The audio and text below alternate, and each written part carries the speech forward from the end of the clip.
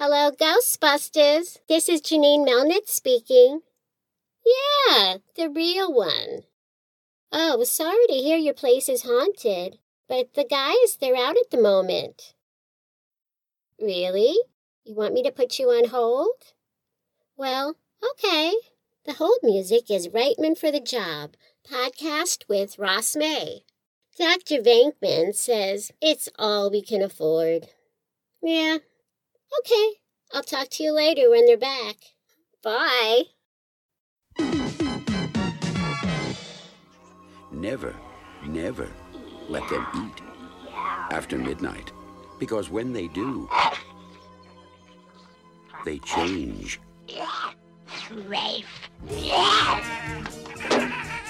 They become clever,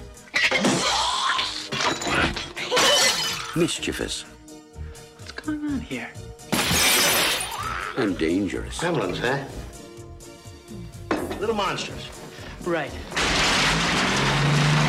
Hundreds of them. Well, I don't know, maybe thousands. They've been here too. Billy, what are these things? Where do they come from? Look, I know it sounds crazy, I know. But in a few hours, you're gonna have a major disaster on your hands.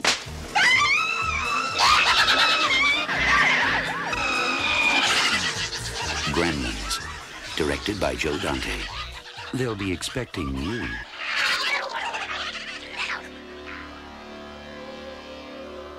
Ghosts. Hello, Ghostbusters. They're real. You do? They're mean. You have? They're here.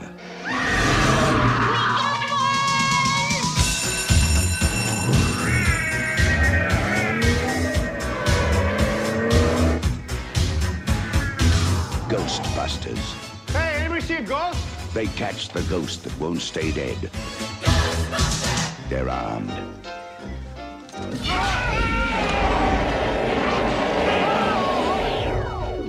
They're dangerous. Try to imagine all life as you know it stopping instantaneously and every molecule in your body exploding at the speed of light. All right, that's bad. Okay. All right, important safety tip. Thanks, Egon. They're professionals. Oh. I'm the chairman of the largest paranormal removal company in America. You see it? They're all that stands between you and the end of the world. This city is headed for a disaster of biblical proportion. Real wrath of God type stuff. Fire and brimstone coming down from the sky.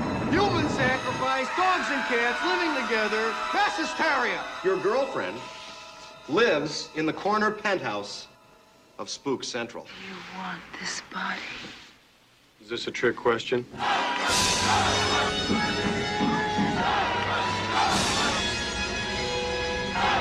Got your stick? Hold! Get him up! Smoke it! Make him hard! Ready!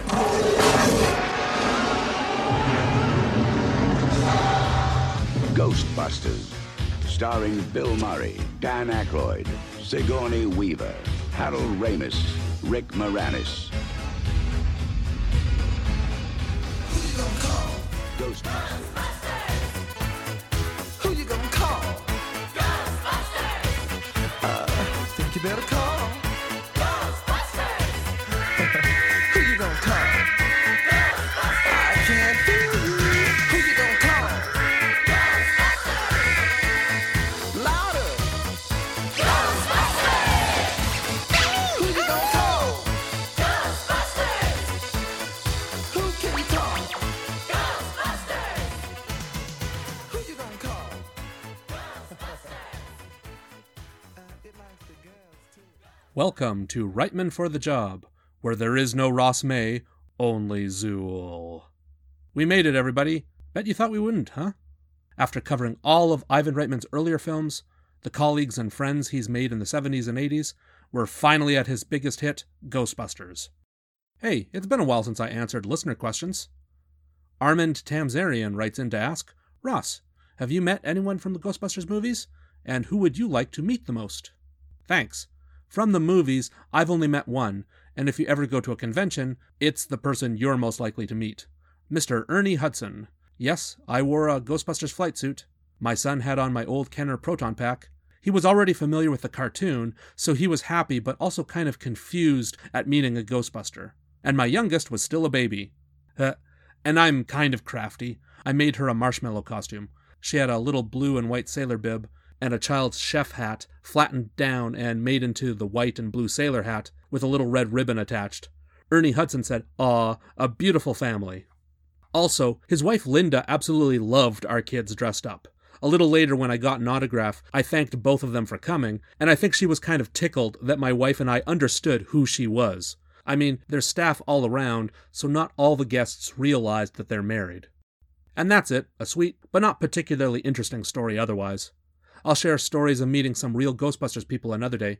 Of course I've met real Ghostbusters people. Oh, extreme Ghostbusters people too, I forgot. Now, who would I like to meet the most? I think a lot of people would say Bill Murray. People want that spontaneous, unique interaction with him. And hey, I'm down for that, but I know it can't be forced. If I never run into Mr. Murray, then it's just not meant to be. For me, it would have been Harold Ramis when he was alive. And not that he was always available to everyone, but he sounds pretty normal, pretty down-to-earth. In Violet Ramis Steele's book, Ghostbusters' Daughter, Seth Rogen writes at the introduction about how happy he was that Ramis just hung out with him. I would have liked to talk to Harold Ramis about Buddhism, and just whatever. And of course, I'd love to meet lots of the folks involved with Ghostbusters. But doing this podcast, of course I'd like to especially talk to Ivan Reitman. The thing is, I don't see him hanging out casually, which is fine. In fact, if it was an interview situation with him, I'd have some questions, but not the old tired ones about Ghostbusters in general, but also nothing particularly meaningful or heartfelt, like how he views comedy or his career on the whole. No, I'd just like to ask him a bunch of little nitty-gritty questions, like, do you remember first meeting Rick Moranis? What about Joe Medjuck? You two are so close, so where did you meet and what made you decide to work together? That's like one of the most fundamentally important aspects to their careers, but I don't see people asking him those questions. Also, I especially want to know why he stopped working with Elmer Bernstein. I hope it wasn't a souring of the relationship or anything, but I would just like to know. So yeah, I've met Ernie Hudson, I would like to have met Harold Ramis, and would like to ask a bunch of small questions to Ivan Reitman, just because I think we're getting a clearer picture of his career on this podcast. Hey, did you know that you can get from Street Fighter to Avatar? Or that it's just a quick detour from the Collector to Elektra?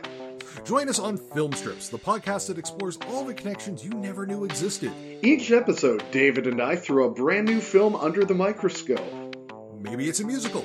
Maybe it's a monster movie. Maybe it's terrible. The only rule is that it has to connect to the episode before. So join us each week for a brand new episode available on iTunes, Podomatic, or wherever free podcasts are sold. Get yourself a shotgun seat as we take a long, strange trip through the movies. Gremlins debuted June 8th, 1984. What else was happening at that time? Oh hey, Ghostbusters saw a wide release the same day. Ghostbusters had a premiere in Westwood on June 7th, but seriously, June 8th is the day that matters. Yeah, if you like my joke at the top of the podcast, Gremlins and Ghostbusters came out at the same time. That's pretty crazy to me. Two very memorable movie franchises started on the same day, and they're both comedies, they both have supernatural bents, and they both rely on puppets. Huh, interesting. By the way, Gremlins wasn't that far behind Ghostbusters at the box office, which is also crazy considering what a huge hit Ghostbusters was. But jumping around, some other news in June. Bruce Springsteen released Born in the USA on June 4th. On June 6th, in the Soviet Union, engineer Alexei Pajitnov completed programming Tetris. So Tetris and Ghostbusters were born a few days away from each other, which is neat. Pajitnov was a government employee using government computers, so it took a while for Soviets to actually figure out what to do with his game or who should own it. Read up on that story, as it's pretty interesting before it finally got official Nintendo releases, and it remarkably has a pretty happy ending, because Pajitnov has been able to profit from and even control the game he created. And here is some unhappy news. International news that I doubt a lot of people of my generation who grew up with Ghostbusters are aware of. In Punjab, India, Operation Blue Star ended on June 8th, the same day as Ghostbusters' release. Militants had been occupying the Golden Temple, the holy site for the Sikh faith, and stockpiling weapons. Negotiations failed, so Prime Minister Indira Gandhi ordered Operation Blue Star and had the army go in and clear out the temple by force. The fighting went on for days, and at least 83 Indian soldiers were killed, and 493 militants and civilians were killed, and that number is probably actually greater. The violence of Operation Blue Star was caused by, and resulted in more, violence between people of Sikh and Hindu faiths in India. To give just one example, Prime Minister Indira Gandhi was assassinated later that year. I will move away from this topic. I just found it a good reminder that there's often something of far greater consequence happening around the world. It's kind of important to keep a perspective when we're focusing just on pop culture things that we love. I believe I've done plenty of setup for Ghostbusters, so let's go through it together. A reminder of all my previous disclaimers from way back when, particularly that I'll get some facts wrong, hopefully small details. And hey, I do welcome to be politely corrected online, at RossMayWriter on Twitter, so there's that. Oh, and a few more. 1. I won't be going through every little story beat and comparing it to what was written in the script. It would be better if you just find a copy, maybe online, of Making Ghostbusters by Don Shea and just follow along with the script that's in there. I'll only occasionally be mentioning earlier plans. Related to that, I won't always be mentioning the TV edited version of the film. There are some interesting differences to talk about, but I'm not intimately familiar with the TV broadcast edits. Man, I'd love a recording of that now, the TV edit of the movie. Ditto-wise, I won't be talking about each and every deleted scene. Some of them, but definitely not all. Secondly, I've never been to New York. Surprising, I know. I'll be talking about shooting locations a fair bit, but not as much as someone who's intimately familiar with the city. If you're curious, Google Ghostbusters shooting locations, because there's a lot of great resources out there. As always, Paul Rudolph of Spook Central has compiled some of the best information online. And finally, I won't really be talking about ideas outside of the movie. If the video game, or comics, or cartoons, if any of them expand on some aspect about Gozer or Shandor's cult, or the guys' childhoods before this movie, I won't touch on it just because then I'd be always referencing outside of the movie itself. This is also handy because Ghostbusters Afterlife isn't out yet, so I won't be talking about how that movie adds new context to what we see here. Maybe that's an idea to cover in the future.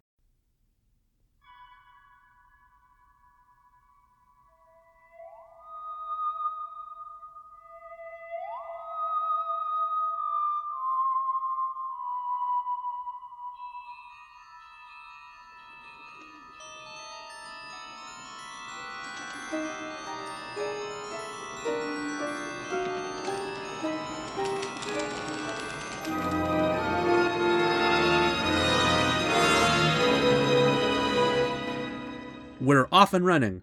A quick note on the music again. I believe those weird twang notes you hear, including the very first sound in the movie, is the Yamaha DX7. The haunting long notes are the On Martenot, played by Cynthia Miller. Here's an element you probably never paid attention to at the start of Ghostbusters. There are no credits. No directed by Ivan Reitman, no written bys or starring roles.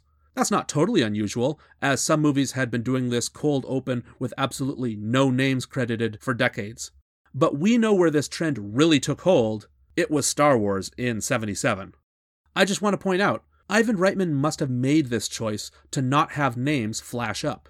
You can even tell it was shot and edited in such a way that could allow for credits. The librarian doesn't do anything of note for a while, so you can imagine, directed by Ivan Reitman, starring Bill Murray, and all that other good text could have been up on the screen as we followed her.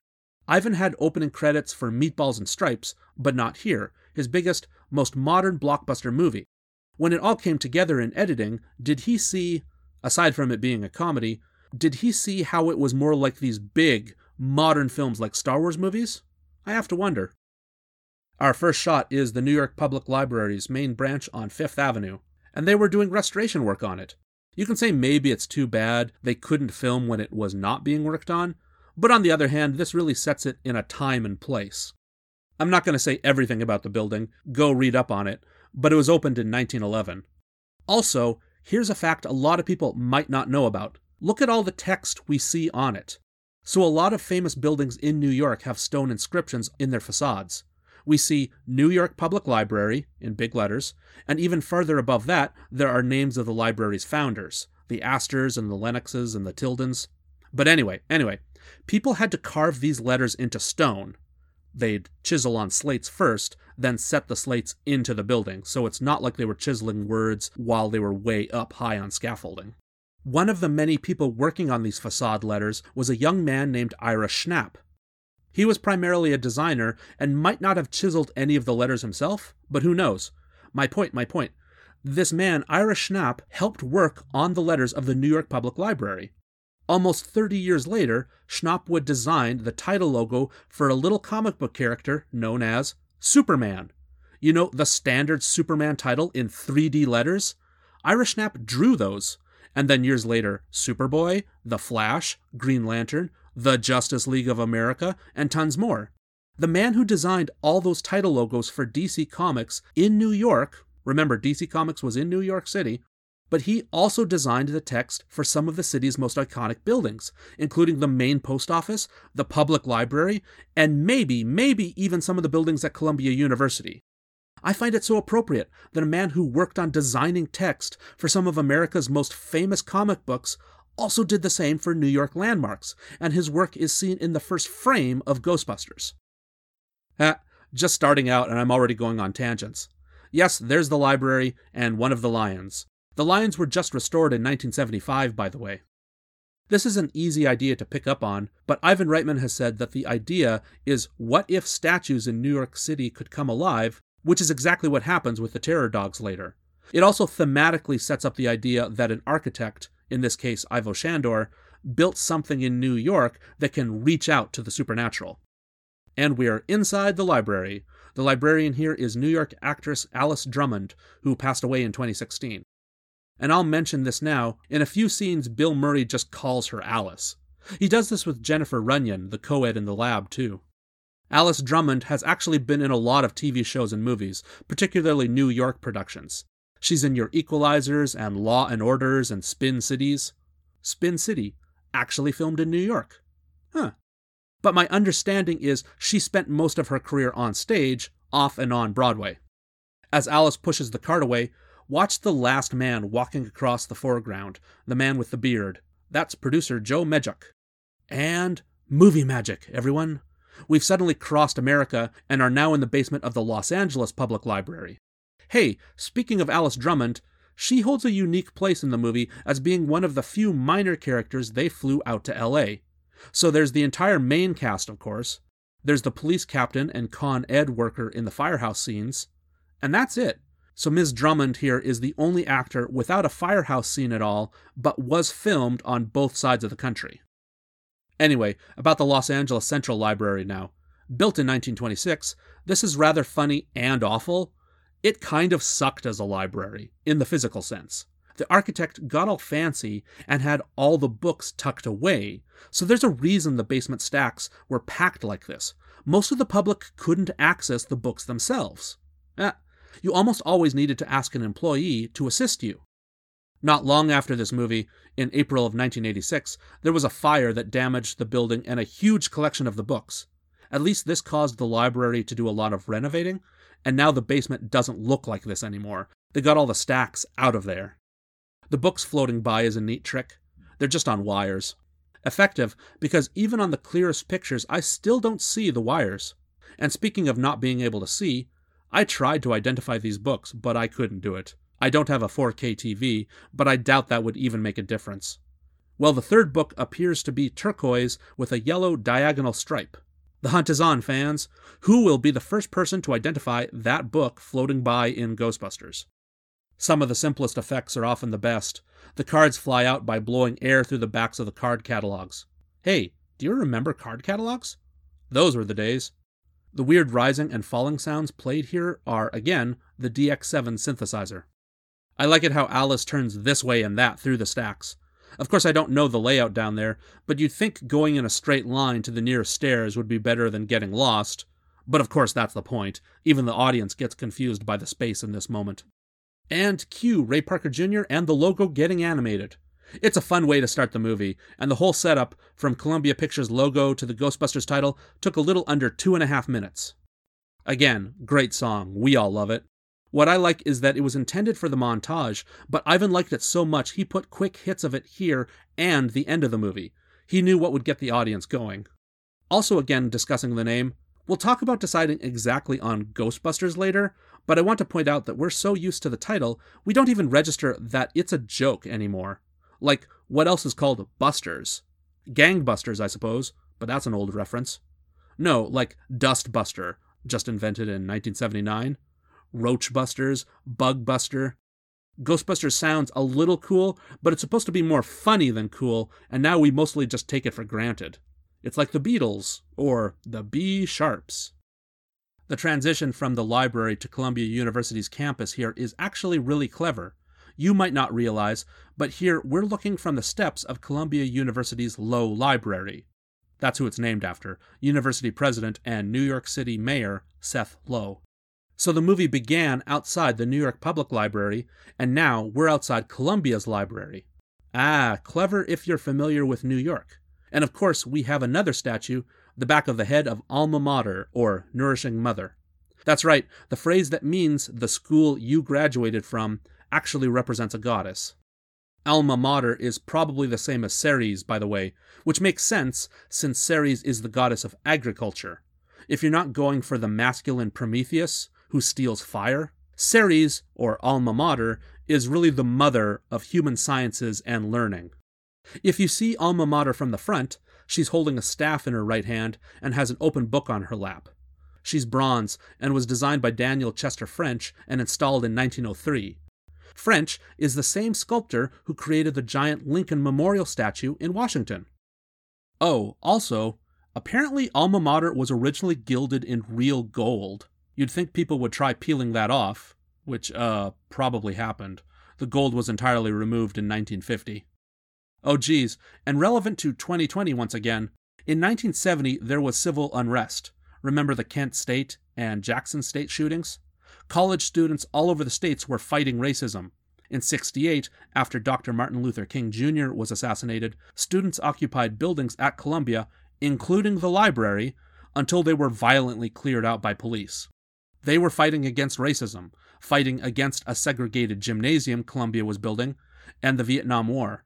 Seriously, if you want to see history repeat itself, read up on the Columbia University protests of 1968. Anyway, hey, can you tell I teach history? Anyway, an echo of those protests happened in 1970, when someone detonated a bomb at Alma Mater's base, destroying part of the throne. It was eventually taken away and repaired, and put back into place in 1978. So this is an important statue for Columbia University, and when they shot Ghostbusters in late '83, Alma Mater had only been back in its spot for 5 years. And hey, once again we ask, what if statues could come alive? There is no Weaver Hall at Columbia. That plaque was just stuck on the outside of the building. I have to think that they named it after Sigourney Weaver. I mean, why else would they, right?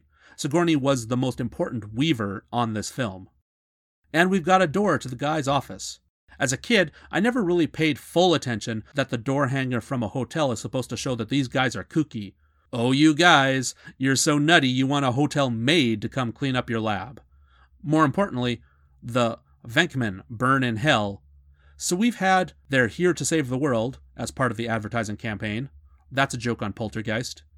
This, and Dana floating above her bed later, are both kind of making fun of The Exorcist. Venkman burn in hell is supposed to suggest the line, "Your mother sucks." Yeah, in hell.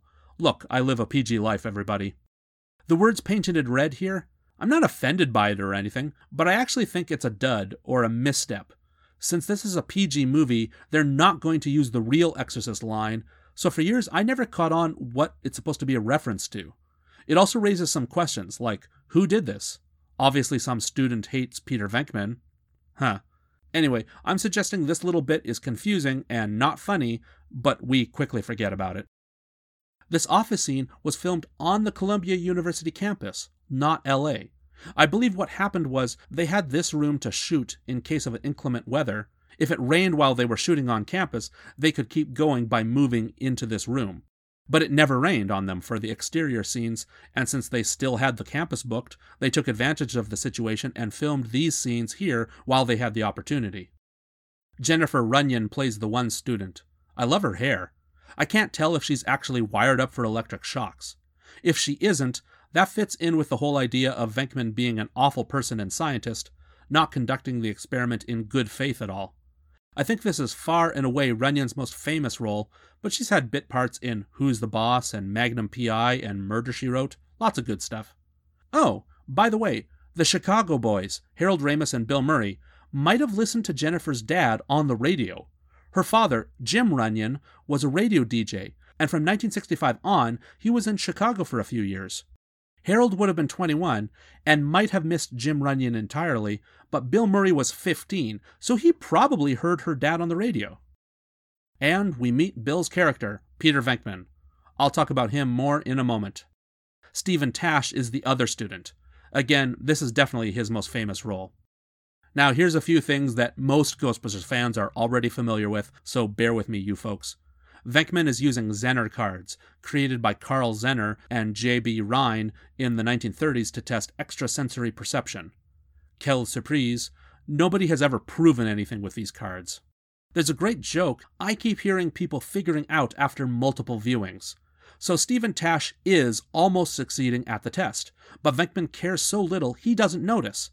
Stephen guesses a square, then Jennifer's card following is a circle. Then Stephen guesses a circle, but his card was a square. Then to top it all off, the moment that breaks Stephen's character is when he correctly guesses wavy lines, but Venkman still shocks him. So Stephen guessed 3 cards correctly, but only 1 in the right moment. This is a principle of clairvoyance, or to put another way, psychics try to excuse their mistakes with the idea that ESP fudges the past and present a little bit. So Stephen might be psychic, but he guessed 3 cards correctly, just 2 at the wrong instant. It's a fun little joke. By the way, some jokes at Jennifer's expense. She guesses a star after seeing a star, the idea that she's easily suggestible. You even see Stephen scoff at this, thinking it's dumb to guess a star after just seeing it. Peter's first comment to her is also to make a mean joke. He says, "Clear your head." Get it? It's a dumb blonde joke. Speaking of that, as a more innocent child, I could tell that Peter was trying to cozy up to this girl. I thought that he was probably trying to set up a date with her. But now, what with him getting so frustrated at Ray for interrupting what he's trying to do and asking him to return in an hour and a half, I think he's trying to set up sex with her right then. He's trying to work on her fast. Venkman's a despicable character. And Dan Aykroyd comes in as Ray Stantz. Very enthusiastic. I like his video camera. My dad used to have one like it. I'm going to talk more about the main characters once they meet up with Egon. Ray says 10 people saw the ghost, but only the librarian ends up mattering. The mass sponge migration line was added in later. Audio Dialogue Replacement, or ADR. I like it that as much as Aykroyd believes in the supernatural, he wasn't above including a line like that, which makes Ray sound like an overly enthusiastic nut over supposed supernatural things. Here we go. Harold Ramis as Egon. And he has a stethoscope to the table. That says so much about him right there. And here, now is when I wanted to talk about the core leads and their introductions. This movie has fantastic introductions for these guys. We saw Peter not care about his scientific experiment and instead flirt with the co-ed. That tells you everything you need to know about Venkman. We saw Ray come in super excited about the possibility of a ghost. And here, in my favorite intro, Egon has a stethoscope to a table. That tells you what kind of person he is. We're a few minutes into the movie and we know who these personalities are. Compare this to Stripes. Those aren't bad intros either, but you don't entirely know what John Winger's deal is until he spars with the lady in his taxi cab. Winger loses his car, his girlfriend leaves him. You know he's not doing well, but it takes until the push-up scene and talking about the army for us to entirely get John Winger's deal. Meanwhile, Russell Ziske teaches his class, but messes around with him in song. Then he needs to meet up with John for you to realize he's still more responsible than John. Those are pretty good introductions, like B+. But those took several scenes to get going. Here, we immediately get these guys, boom, boom, boom. And they're all funny, too. This is what we're talking about when we say Ghostbusters is firing on all cylinders. That Egon introduction in particular is one of my favorites in cinema. It's so funny and informative. And the trio are off and running. Or, briskly walking. There's a joke that Egon once tried to drill a hole into his own head. Unless it's totally out of left field, It's probably a reference to trepanning or trephination. This refers to any time you drill into a human skull, which you might want to do for surgery or to relieve intracranial pressure in case of an emergency. But, Egon here would be referring to a quack science where you drill a hole into your head to change the blood flow in your brain, I guess. The dodgy science is you're supposed to be smarter after doing this. Do not do this, everybody. Trepanning is definitely something that Dan Aykroyd would know about, and right here it makes for a joke. It also adds to that introduction of Egon, that he's inquisitive and all about knowledge, but studies dodgy science instead of the good stuff. Actor John Rothman introduces himself as Roger Delacourt. John Rothman is another New York actor, which means he also does a lot of stage acting. And he did Law and Orders, all as different characters, which is funny. NYPD Blue and Blue Bloods. Man, are all the New York shows cop dramas? Okay, John Rothman might be the most amazing connection, the biggest coincidence of a connection in all of Ghostbusters. See, John has a younger brother, Tom Rothman. Starting in 1987, Tom Rothman was an executive during the tumultuous years at Columbia Pictures. Small world, right? Well, starting in 1994, Tom Rothman worked his way up at 20th Century Fox and became co-chairman there in 2000. Tom Rothman greenlit the X-Men movies, the Ice Age movies, The Devil Wears Prada, Avatar, tons of things, including Jason Reitman's Juno. But the world keeps getting even smaller. After Sony Pictures was hacked, probably causing Amy Pascal to leave as chairperson, Tom Rothman became the new chair at Sony Pictures, starting in 2015. Let me summarize that again. So the actor here is John Rothman, and totally by coincidence, his brother Tom Rothman is now in charge of the Ghostbusters franchise. Tom Rothman greenlit Jason Reitman's Juno, and now Ghostbusters Afterlife. So that's the Rothman brothers, everybody. Two men who both have connections to Ghostbusters, decades apart. By the way, for all you film nerds, Tom Rothman's wife is Jessica Harper. You know, Suspiria's Jessica Harper. Yeah. Oh, back to John Rothman, so focusing on the actor himself. I mentioned all these facts on Twitter to Dave Babbitt of the Film Strips podcast. Be sure to check it out. But I told this to Dave Babbitt and my good internet friend, Laura Summer, original voice of the real Ghostbusters Janine. She gave us another great connection.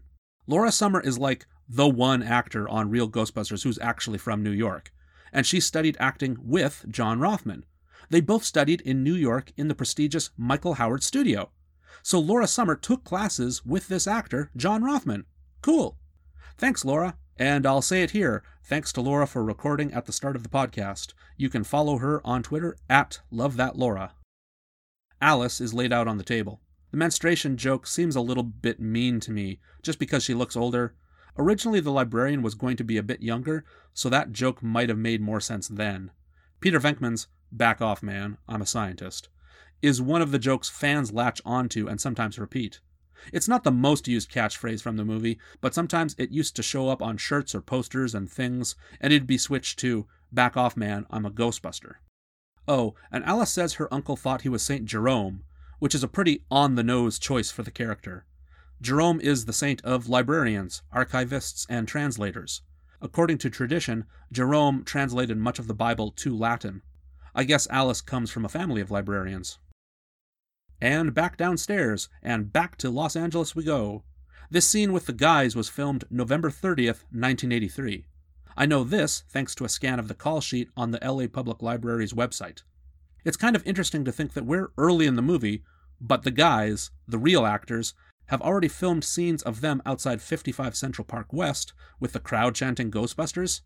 They've done all that heroic, big stuff with a crowd, but now they need to show how the Ghostbusters start out. Symmetrical book stacking! See, I like Ray's enthusiasm here over something so trivial. This was a spur-of-the-moment Ivan Reitman idea, by the way. It goes to show Dan Aykroyd isn't above making fun of his own enthusiasm for just unusual things, for little hints of the supernatural. By the way, Ray doesn't seem to be alluding to anything, even with skewed information. He doesn't seem to be alluding to any real-world event in Philadelphia in 1947. We see ectoplasm for the first time, introducing this idea to most of the world, but before that, let's talk about what they used in the movie. It's called methyl cellulose, and has dozens, if not hundreds of uses.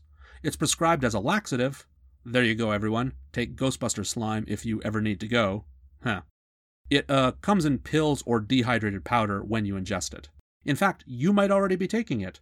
Since it breaks down in the human body, in its dehydrated form, it's one choice for pill capsules.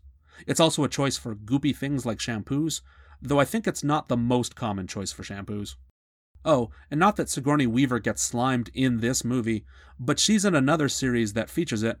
All the drool and slime in the Alien movies is methylcellulose. But let's talk about ectoplasm as a concept now. If you're like me and grew up watching Slimer, you might just accept the idea now that some ghosts are slimy. But this is a bit more interesting than I realized. First off, the name. See, even growing up, I could deconstruct the word ecto as an exterior and plasm like a very thick liquid. I know, scientists usually focus on plasmas as ionized gases, but we're not actually talking hard science here today. We're talking about plasm as a goop.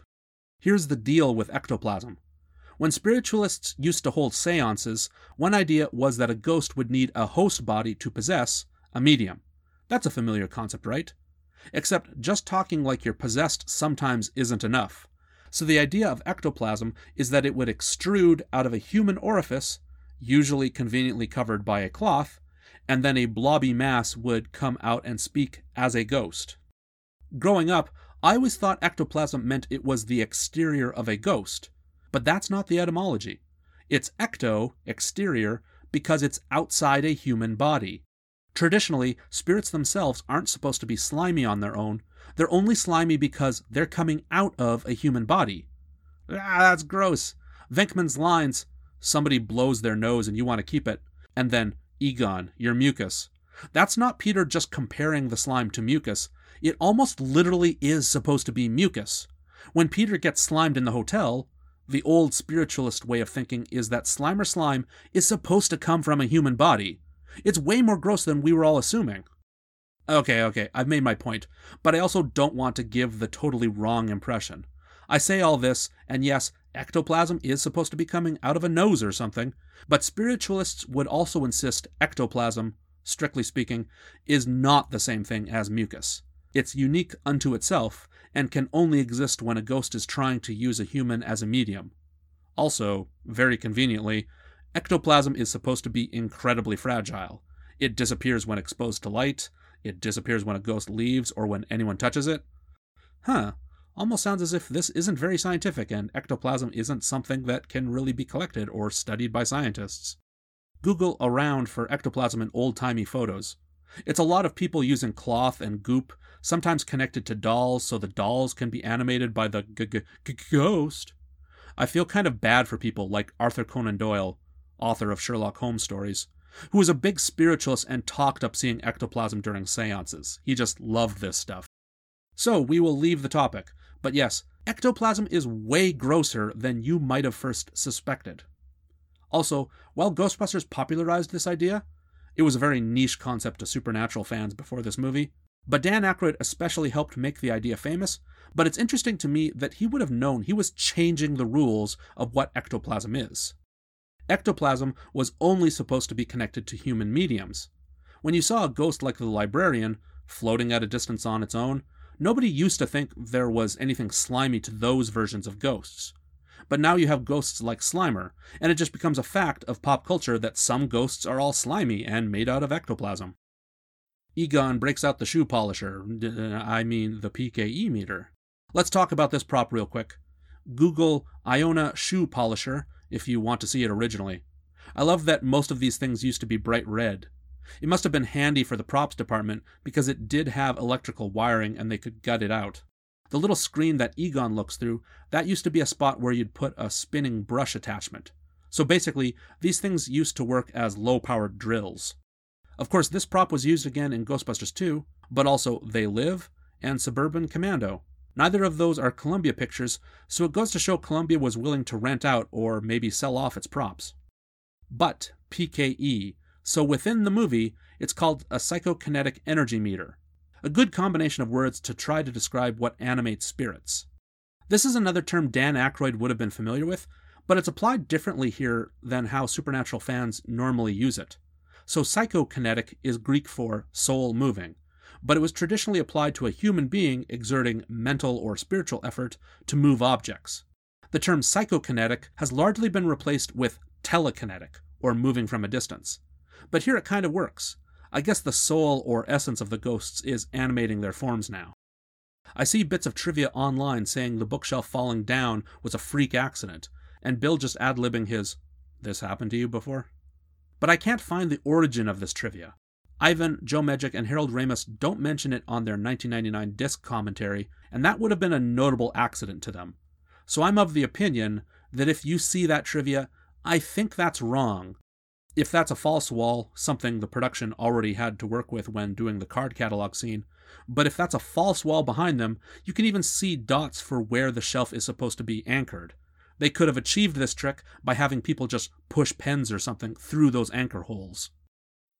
Listen, you smell that? That's a pretty great line. Ray switched senses. It's so weird. It's funny, but it's not like it's really a punchline. He's just saying something weird, which is a recurring motif in this movie. Then there's the piano. Diddle-diddle-dee. That piano trill is all over the movie. We meet the librarian ghost. The actress at the start here is Ruth Oliver, who I don't think was really a professional actress. She only did this and an episode of Trapper John, M.D. Additionally, this is kind of relevant to Ghostbusters. Outside of Dan Aykroyd himself, Ruth Oliver might be the most notable supernatural believer in the film. She believed in astrology and wrote 2 books on the subject. Neat. But, everyone, Ruth Oliver's daughter was Susan Oliver. Susan Oliver played Vina, the love interest, in the pilot to Star Trek, The Cage. You know, the woman who's captive of the big-brained aliens? Okay, Telosians. Yes, Star Trek fans, I know who the Telosians are, okay? But anyway, Ruth Oliver here, the librarian ghost, is the mother to the original Star Trek love interest. The daughter, Susan Oliver, also directed an episode of MASH and Trapper John, M.D., which probably explains why Trapper John was the only other acting credit her mother, Ruth Oliver, ever had. I'm afraid both Ruth Oliver and her daughter Susan passed away, in 88 and 90 respectively. I take so many sidetracks. I know we kind of lose the plot here on the podcast, but that's fine. We're here for an education, everyone. If you wanted to enjoy the movie, you'd just watch it. I love the whole comedy of the 3 guys with this ghost. I mean, if you encountered a ghost, what would you do? I'll also point out, because plenty of watchers do overlook this whole scene gets called back at the end with Gozer. Ray's first plan, both times, are to communicate with the spirit, though here they make Peter try that. But even that gets flipped and becomes a joke at the end of the movie. Here, Ray shouts, "Get her!" 2 frightening results. At the end of the movie with Gozer, Peter says, "Go get her, Ray!" And then they share a look. That's funny even on its own, but it's also a callback, and Peter getting back at Ray for his plans in this scene. And the librarian transforms into a monster when they try to jump her. All of Ruth Oliver's scenes were filmed on a black stage, almost certainly the same one as for Slimer, and they superimpose her in here. That's one thing about this movie. For all the special effects shots that needed to be completed, at least they didn't need to worry about most of the ghosts looking natural and appearing like they were in the exact same physical space as the rest of the film. They were all, ghosts and transparent and could float and bob and be a bit out of place from their surroundings. The exception to this is the Marshmallow Man, which usually looks pretty good, and also the terror dogs, of course, so it's no wonder that the terror dogs end up looking like the creatures most out of place at times, being solid things that had to be animated into the movie. Yes, Ruth Oliver got filmed, reading and shushing, then as more terrifying and a wind machine blowing her clothing, then she transitions to the Bernie Wrightson-inspired puppet. Google Ruth Oliver, and you'll see some photos of her in the pink and purple getup. It's pretty fun, because she's smiling in so many photos, and it looks like she's having fun playing a ghost. The guys are frightened and run away, and the busboy's piano of Cleaning Up the Town cuts in. Again, I like it. The guys were sort of being recognized with the piano, and now this quick piano opening comes in. It works. It holds the movie together. In Violet Ramis Steele's book, Ghostbusters' Daughter, she and her babysitter were watching this scene get filmed, running out of the library. But the problem was her dad Harold had so much equipment strapped to him, so things would fly off him and fall to the ground. They did multiple takes, each time taping down more and more of his gear. When they finally got the scene without anything falling off, everyone watching cheered. Speaking of Harold's daughter, I might as well mention this now. During the New York shoot, Harold and his daughter Violet were staying at the Sherry Netherland Hotel, which is at the southeast corner of Central Park. Presumably most, or all, of the cast and major players in the production were staying there as well. I've heard Joe Medjuck say he enjoyed waking up in the morning, getting ready, and being able to just walk to the Ghostbusters shooting sites. To give you an idea, the Sherry Netherland Hotel is 20 minutes walking from the library, and even less to get to 55 Central Park West. Did you see it? What was it? We'll get back to you. Or not. I won't belabor this point, but it is interesting. If you were more rigidly following the rules of storytelling, I think you'd have the Ghostbusters come back to the library and capture this ghost. But the library ghost isn't even mentioned again. And I don't think this is bad, but it's quirky. But come to think of it, I do think this maybe influences why the "Go get her, Ray" joke later doesn't register for most people as a callback. The movie is actively ignoring these opening scenes. We understand kind of how the guy's technology works and how ghosts operate now, complete with slime, but otherwise we're forgetting that there's this ghost haunting the library. I like the guys just walking. By the way, one of the more subtle jokes that's just a bit of weirdness, Egon and junk food. Peter hands Egon a Crunch Bar. It's such an odd thing to make a point of, but then you see Egon with junk food in moments for the rest of the movie, and you can tell it was a whole thing with him. Also, Peter's line, "I take back some of the things I said about you." I mean, that's a dig. Peter should say, "I take back all the things I said about you," but he's not about to go that far. There's a deleted scene of the guys returning to their office. Peter says he, and he pointedly means himself, could win a Nobel Prize. Ray corrects him and says he and Egon are doing all of the hard work. I like this next bit that a lot of the Ghostbusters fans treat as canon. Peter says he deserves credit because he introduced Ray and Egon to each other. I really like that, and it explains what we already assume is the group dynamic. Ray and Egon were weird in their scientific ways, and Peter was just self-interested, and saw an opportunity leeching off their brain work. Makes him a bit of a parasite, but, there is something to be said about creating situations that foster creativity. That's kind of me wanting to give the most charitable read to the Venkman character. And they are fired. Everybody loves that guy with the headphones as he wheels away that one orange machine. It's very hard to catch, but the ambient music you can hear from the headphones is "I Can Wait Forever" by the band Air Supply. You can hear it on the soundtrack album. By the way, that orange machine is a Wolverson angiographic injector, only it's missing the actual injector.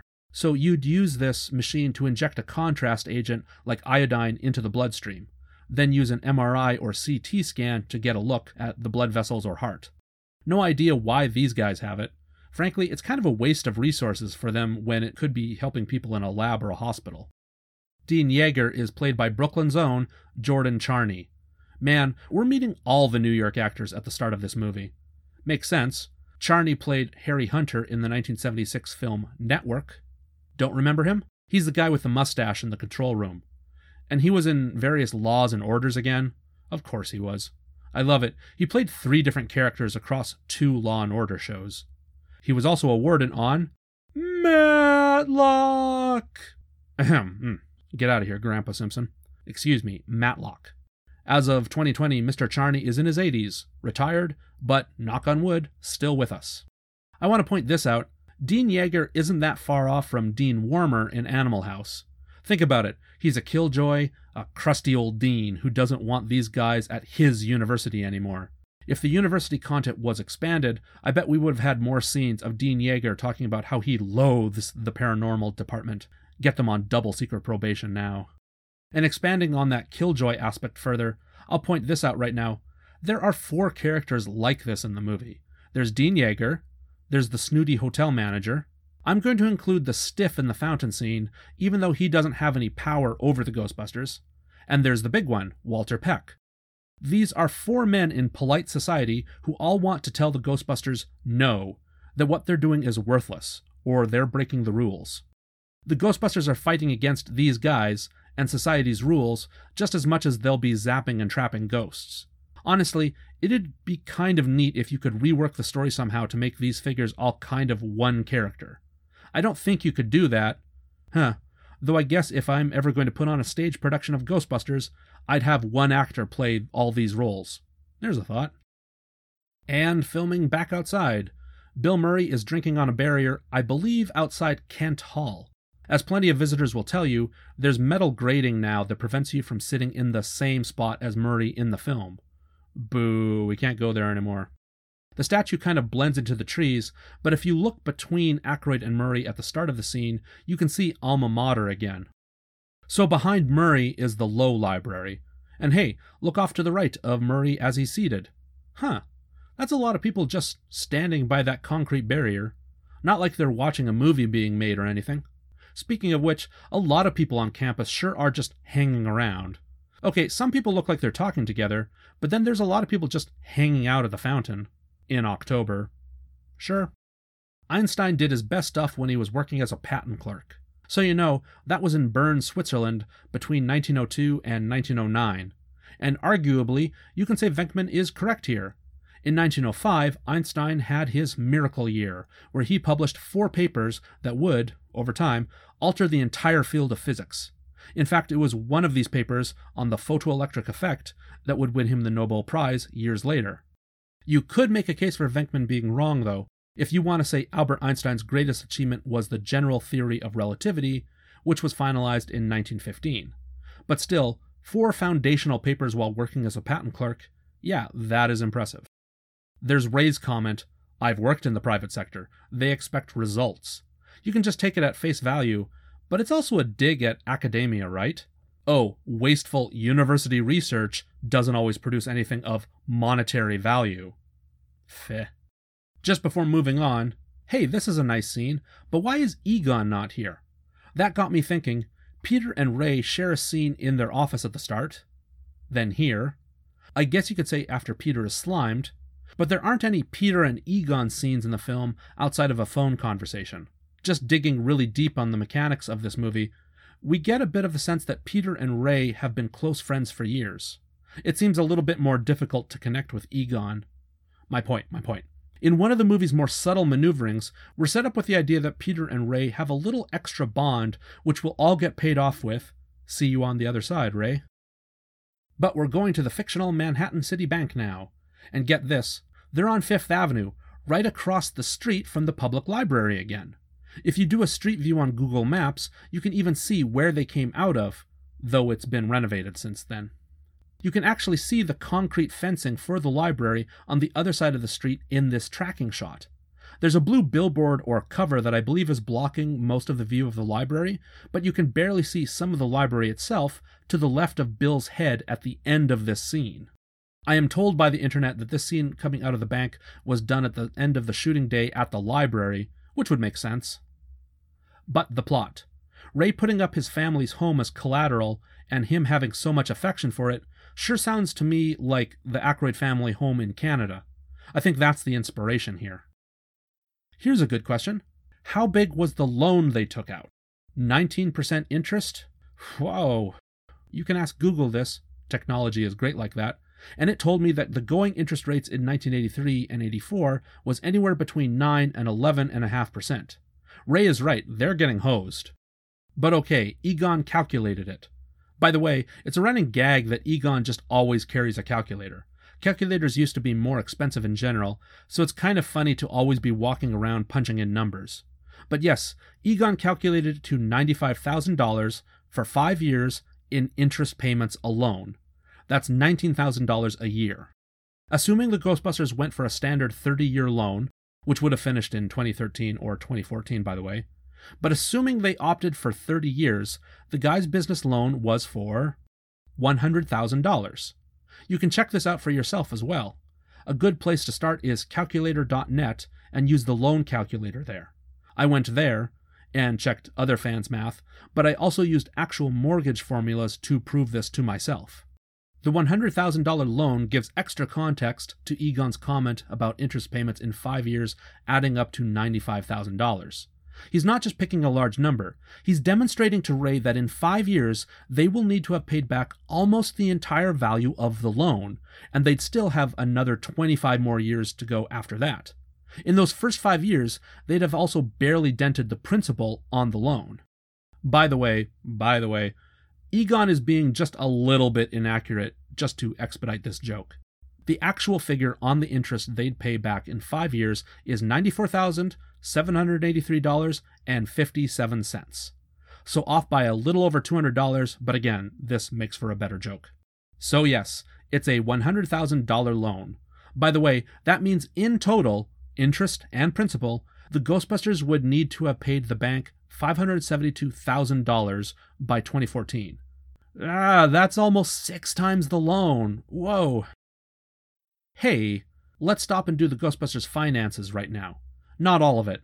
So the Ghostbusters are going to be in trouble if they don't start bringing in money fast. But after Slimer, yes, they get lots of business. The question I want to ask for the rest of the movie is, were the Ghostbusters able to pay off their loan? We don't know their overhead, except they went through their bank account by the time they bust Slimer. But let's work with that. Let's say that Slimer is typical, and they charge $5,000 a ghost. Let's also assume that when Winston joins up, they do a job in, let's say, an hour, and they're working 8 hours a day. The movie suggests they're actually working much longer hours than this, but let's stick to the conservative side of things. Just before we meet Walter Peck, Janine will also mention that she's been working for 2 weeks straight, so no weekends off. So let's put that all together. $5,000 a pop for 8 hours, that's $40,000 a day. We know that they were at least that busy for 2 weeks straight. That's $560,000 just for a 2-week period. Remember, the loan was for $100,000. Okay, I'm calling it, everyone. The Ghostbusters were probably able to pay back their loan during the course of the movie. Of course, my math leaves open a lot of variables.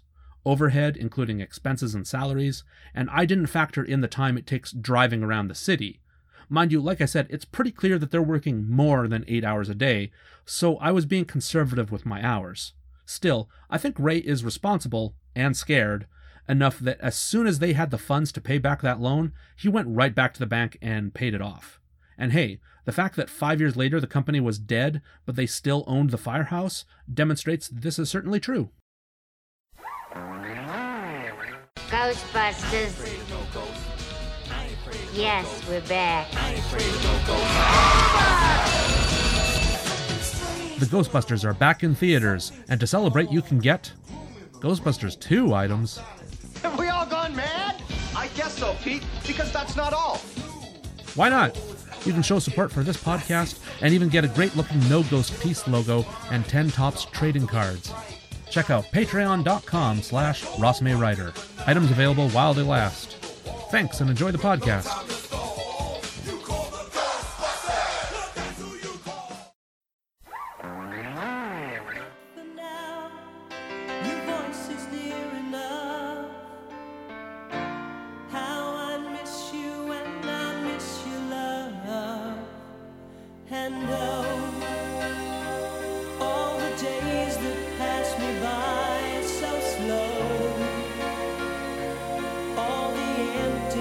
Inside me flows all around, and there's no way out. I'm just thinking so much of you. There was never any doubt. I can wait forever if you say you'll be there too. I can wait forever if you will. I know it's worth it all to spend my life alone with you.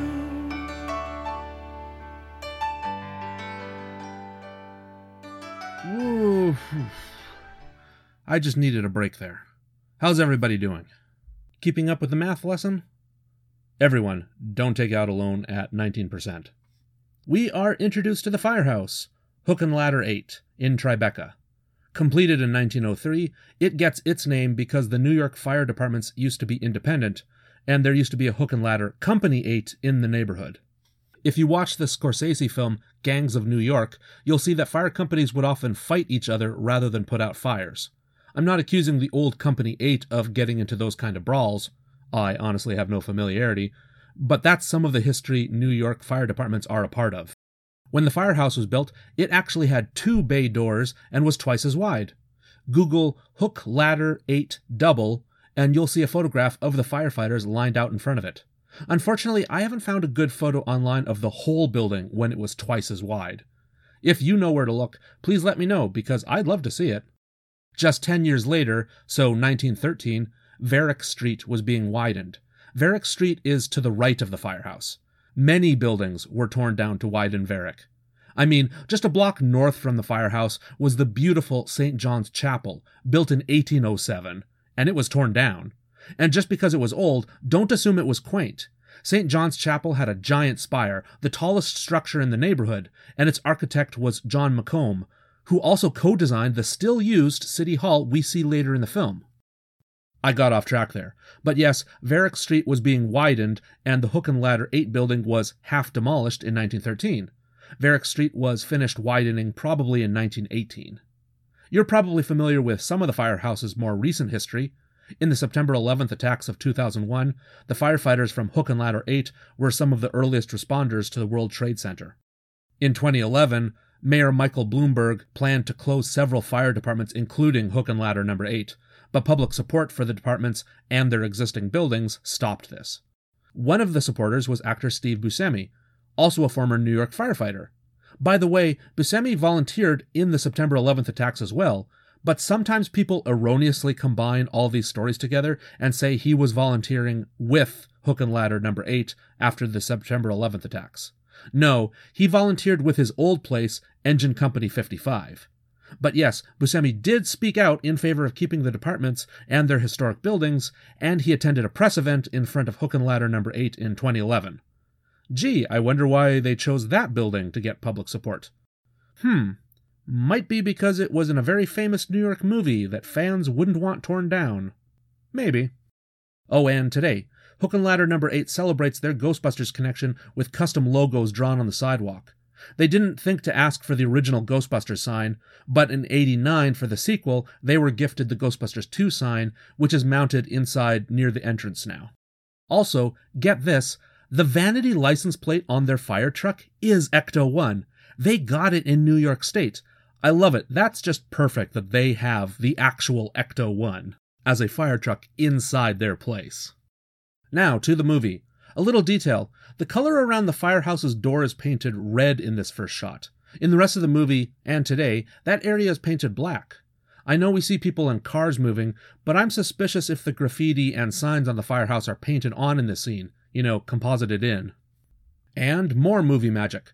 We zip weeks later to Los Angeles and fire station number 23. Yes, if you weren't aware, the firehouse is really two locations. The exterior really is in New York, and the interiors are an abandoned firehouse in LA, fire station number 23. Built in 1910, it started out as Los Angeles' entire fire department headquarters. What you might not realize about this LA firehouse is it was expensive. Expensive to build in 1910, I mean. Taxpayers were all upset at how fancy it was. This kinda makes sense given that LA fire chiefs knew they would be living in there. Fire Station number 23 was closed in 1960 and made an historic cultural monument in 66. For decades since then, it's kind of been a sad comedy. LA historians and firefighters all know this building is historic, so it should have been restored. But the neighborhood is poor now, so they're figuring what's the point? That's me using their arguments, by the way. I don't agree with that sentiment. Should we turn it into a LA museum? Yeah, but we'd get more traffic if we turned an old firehouse in Hollywood into a museum, so we're going to do that instead. So Fire Station number 23 was in a holding pattern basically since the 60s, which is crazy to think about. Today, it spent more time as a derelict than it has as a working fire station. So it's been in a few movies. All the Ghostbusters movies, most prominently, as well as Big Trouble in Little China, The Mask, and more. As of 2018, the plan now is to renovate Fire Station 23 into an arts center for children. That sounds good.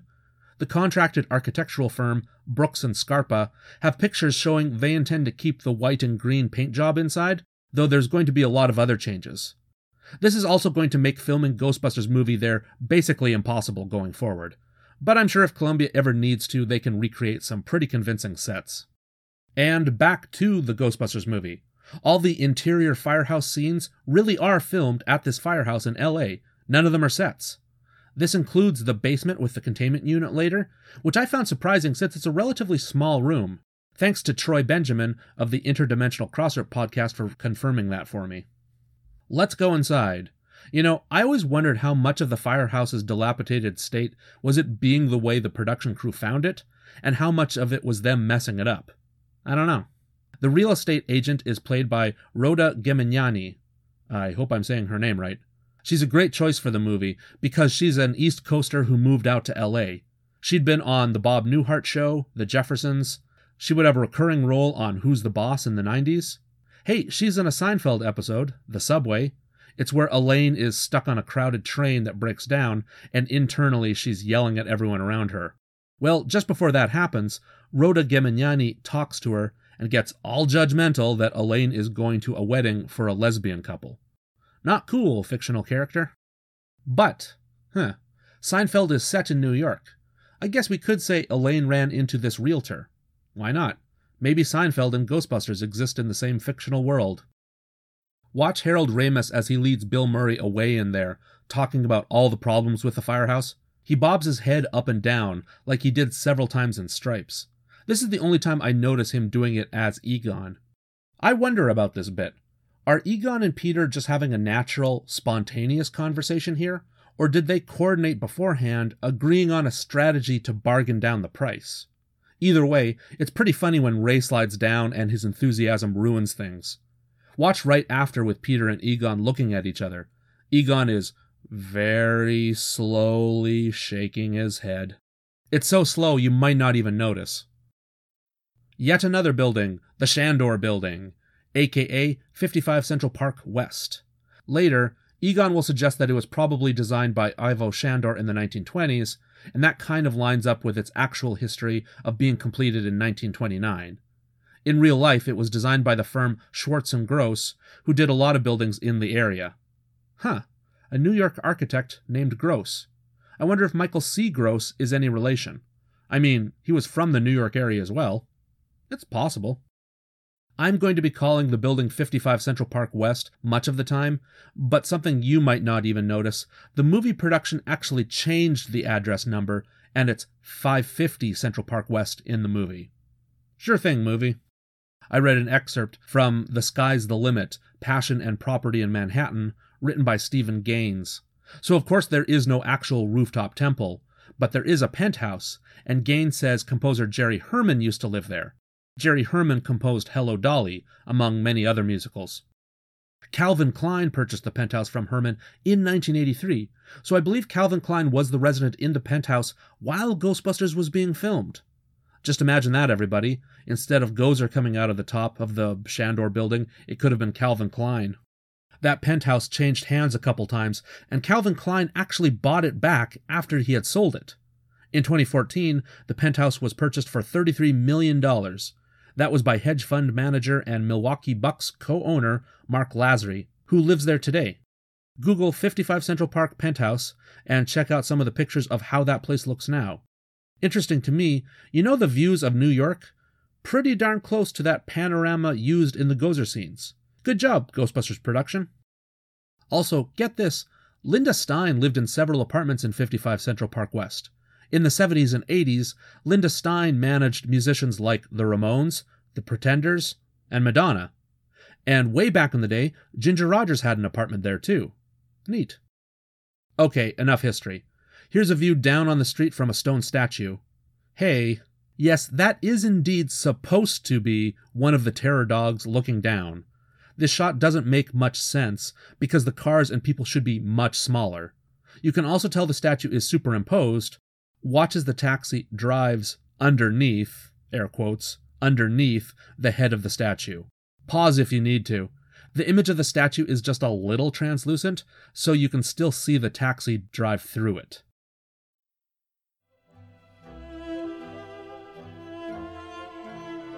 Hey, I like this music. A cello and the On Maintenant. It must be Dana Barrett, played by Sigourney Weaver. Ivan Reitman tells this story a lot. She read up on the part and then for her audition, got on all fours and growled and acted out being a dog. Ivan talks about this being so surprising and funny, but he knew she would be game for the movie. And we meet Louis Tully, played by Rick Moranis. Previously, I had mentioned John Candy not getting the part. Here's a quote I want to read from 2014, Ivan Reitman in Esquire's An Oral History of Ghostbusters. Quote, I remember calling John Candy, and he started pitching me his idea for Louis. He wanted to play him as a German guy with a bunch of dogs. I think he was looking for a starring role at this point in his life, and he wasn't particularly enthusiastic about being in the movie. And we didn't want any more dogs. We thought that would be confusing, so we decided to pass, which really hurt. End quote. Okay, I have a different opinion on this than Ivan Reitman. Louis's nerdy personality, his character quirks of being a health and fitness nut, the way he's so proud of being an accountant, but also so tactless and cheap, saying the price of everything, that's all Rick Moranis. He brought all of that to the table. This makes me want to ask, who was Louis Tully on the page? Well, he's a womanizer. That still carries over that he's so interested in Dana. But he's more of a lame ladies' man, hitting on women at his party. That just might be it on the page. Here's my argument. Rick Moranis is the MVP of the movie. He's crafting his lines even more than Bill Murray. He makes Louis Tully work, which we'll get to in a moment. So the flip side of that, I believe that the Louis Tully scenes were probably the weakest material that Dan and Harold wrote down. They wanted a neighbor to hit on Dana, and they also wanted a scene where the terror dog is in Louis's apartment, and he gets confused and thinks a guest has brought a dog. In the finished movie, okay, who brought the dog, is just throwing a coat and a line, but I think in earlier drafts that was probably a bigger element, or maybe the only joke element to that scene. What I'm getting at here is I don't think John Candy was totally off base with his suggestions. The Louis Tully stuff was just a gag with dogs, and probably didn't really connect or make sense as jokes. So Candy was talking to his pal Reitman saying, okay, what if I play a German? Remember, almost everybody involved is coming from sketch comedies where you play a variety of broad characters. So Candy is pitching, what if I'm an over-the-top German man, and I have these big German shepherds, and then I get my big dogs confused with these big demon dogs that you have in this movie, right? Does that sound unfunny? Yeah, it doesn't sound great to me, but I'm defending John Candy here. I don't think the Louis Tully scenes were written very funny. That's my belief. I think this is backed up with Sigourney Weaver's audition too. Ivan talks about being impressed and scared that Sigourney would howl and pretend to be a dog, and then he lightly embarrasses her, like, it's funny that she didn't understand the dogs were going to be puppets. Well, how was she to know that if it wasn't spelled out on the page? I don't think the script was clear on the jokes, on this plot, and even what the terror dogs would be in the scripts. Dan and Harold didn't write down, these are going to be puppets. Look, I know Ivan Reitman isn't being especially mean, but I do think he's being a bit unfair to Sigourney Weaver for not understanding the terror dogs on paper, and he's unfair to John Candy as well.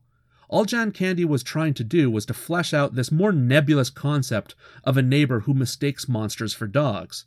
Candy's ideas probably weren't the right ones, but this is the exact same situation as what happened with Rick Moranis coming on. Yes, the flip side, talking about Rick Moranis' performance. This all means his on-the-fly script doctoring really is fantastic. We'll still go scene by scene later, but first off, how much he pines for Dana Barrett. It could come off as more gross from a different actor, but Moranis is so small, and he looks like a foot shorter than Dana, but the way he walks and moves makes him even seem more non-threatening. So we're not really grossed out by him. And then the dumb details. I've said before, we already know who the Ghostbusters are so far, but here we also know this guy Louis, a guy who will play a workout tape on fast forward to get a quicker workout, a guy who offers mineral water and makes a point of saying he won't buy brand name aspirin. One of my favorite bits is how he's so tactless at his party, having a great time but telling people they're his clients and not his friends so he can write off the expense. I mean, go ahead and do that, but don't tell everyone. Or the way he tells everyone about Ted and Annette Fleming's finances. He's so cheerful about it, it's perfect. So I'm calling it. Maybe you prefer one of the Ghostbusters characters? Everyone finds Bill Murray so entertaining, and I've met more than a few women with crushes on Harold Ramis' Egon. But if I was handing out acting awards to just this cast, I'm giving the Oscar to Rick Moranis. Dana's TV was turned on, I love it that there are still these low-stakes indications of haunting before we ramp things up. This makes it convenient for her to see the Ghostbusters TV commercial. Hey, this filmed scene is well documented. Go to the official Ghostbusters YouTube page and you can see outtakes for filming this. Really, they're not actually outtakes so much as alternate takes. They try the names of Ghost Stoppers, Ghost Blasters. You can tell they're gunning for Ghostbusters by this point though, because the clapperboard they're using says Ghostbusters on it. Something was not filmed though. In the scripts, the Ghostbusters even had a little jingle, and it went something like this. If you have a ghost, but you don't want to play host, they can be bad house guests and all-night pests. You can't sleep at all, so who do you call? Ghostbusters. Doesn't quite have the same rhythm as Ray Parker Jr.'s song, does it? I will also say, it having Who Do You Call, I'm still wondering what all Ivan Reitman and people showed to Ray Parker Jr. To my knowledge, this little jingle idea wasn't filmed, but Ray Parker Jr. did see this TV ad we see in the movie. I wonder if Ivan or someone might have talked about the jingle idea, including that line, so who do you call? Changes later to, who you gonna call? A possibility. Before or after the Ghostbusters commercial, we were also supposed to get a commercial starring my favorite guy, the Stay Puft Marshmallow Man. I believe the idea was for an animated character dancing around the table, as opposed to, say, reusing the Marshmallow Man costume and trying to repurpose it as something small. The Stay Puft commercial was something they absolutely ran out of time for. And you know what? That's something I really wish was in the movie now. The Marshmallow Man at the end is still very funny, but I think he deserves a better setup. Just seeing something, maybe 20 seconds, and you don't realize it would come to life later? Yes, everyone points out there's a faded Stay Puft ad painting on a building, and Dana is going to have a bag of marshmallows here in the kitchen, but nobody ever notices those things on a first viewing. So if we were doing Ross May's extended cut of the movie, I'd want to include an 80s appropriate animated cartoon with a little Marshmallow Man here. Dana takes out her groceries, and we see her bag of Stay Puft brand marshmallows. Speaking of them, you ever wonder why puffed is spelled like that in the movie? It should be puffed, with an ED at the end, like puffed wheat. Oh well, I guess it's distinctive branding, like Fruit Loops not spelling fruit correctly. The eggs jumping and cooking is a fun trick, and I love all these practical solutions. Get someone underneath there to pop the eggs out, and have a cooking surface underneath her countertop. Dana opens the fridge, and meets Zuul. Hi, Zuul. We also get a look inside Zuul's mouth. Looks like she's got a light bulb stuck in the back of her throat. This is even more apparent when you're watching a Blu-ray today. I believe the Zuul voice here, and also coming out of Dana's mouth later, and the Slimer screams and grunts are all Ivan Reitman's voice going through some audio trickery. Back to the firehouse, everybody. Hey, I wanted to mention this. Look at that black molding just above the doors. It's painted all in black. That's actually called a cartouche. I just want to point that out, that if you see modern photographs of Hook and Ladder number 8 today, they painted that cartouche in a very nice gold, so it stands out today.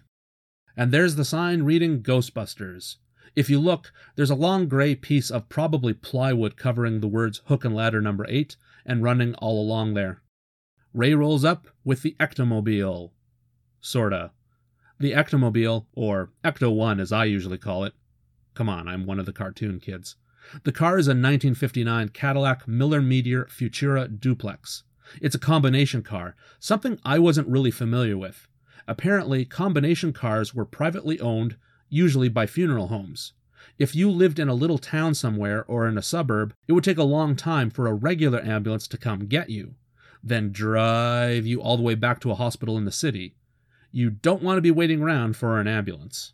Instead, the town's funeral home might have a combination car that'll come get you much faster and get you over to the hospital.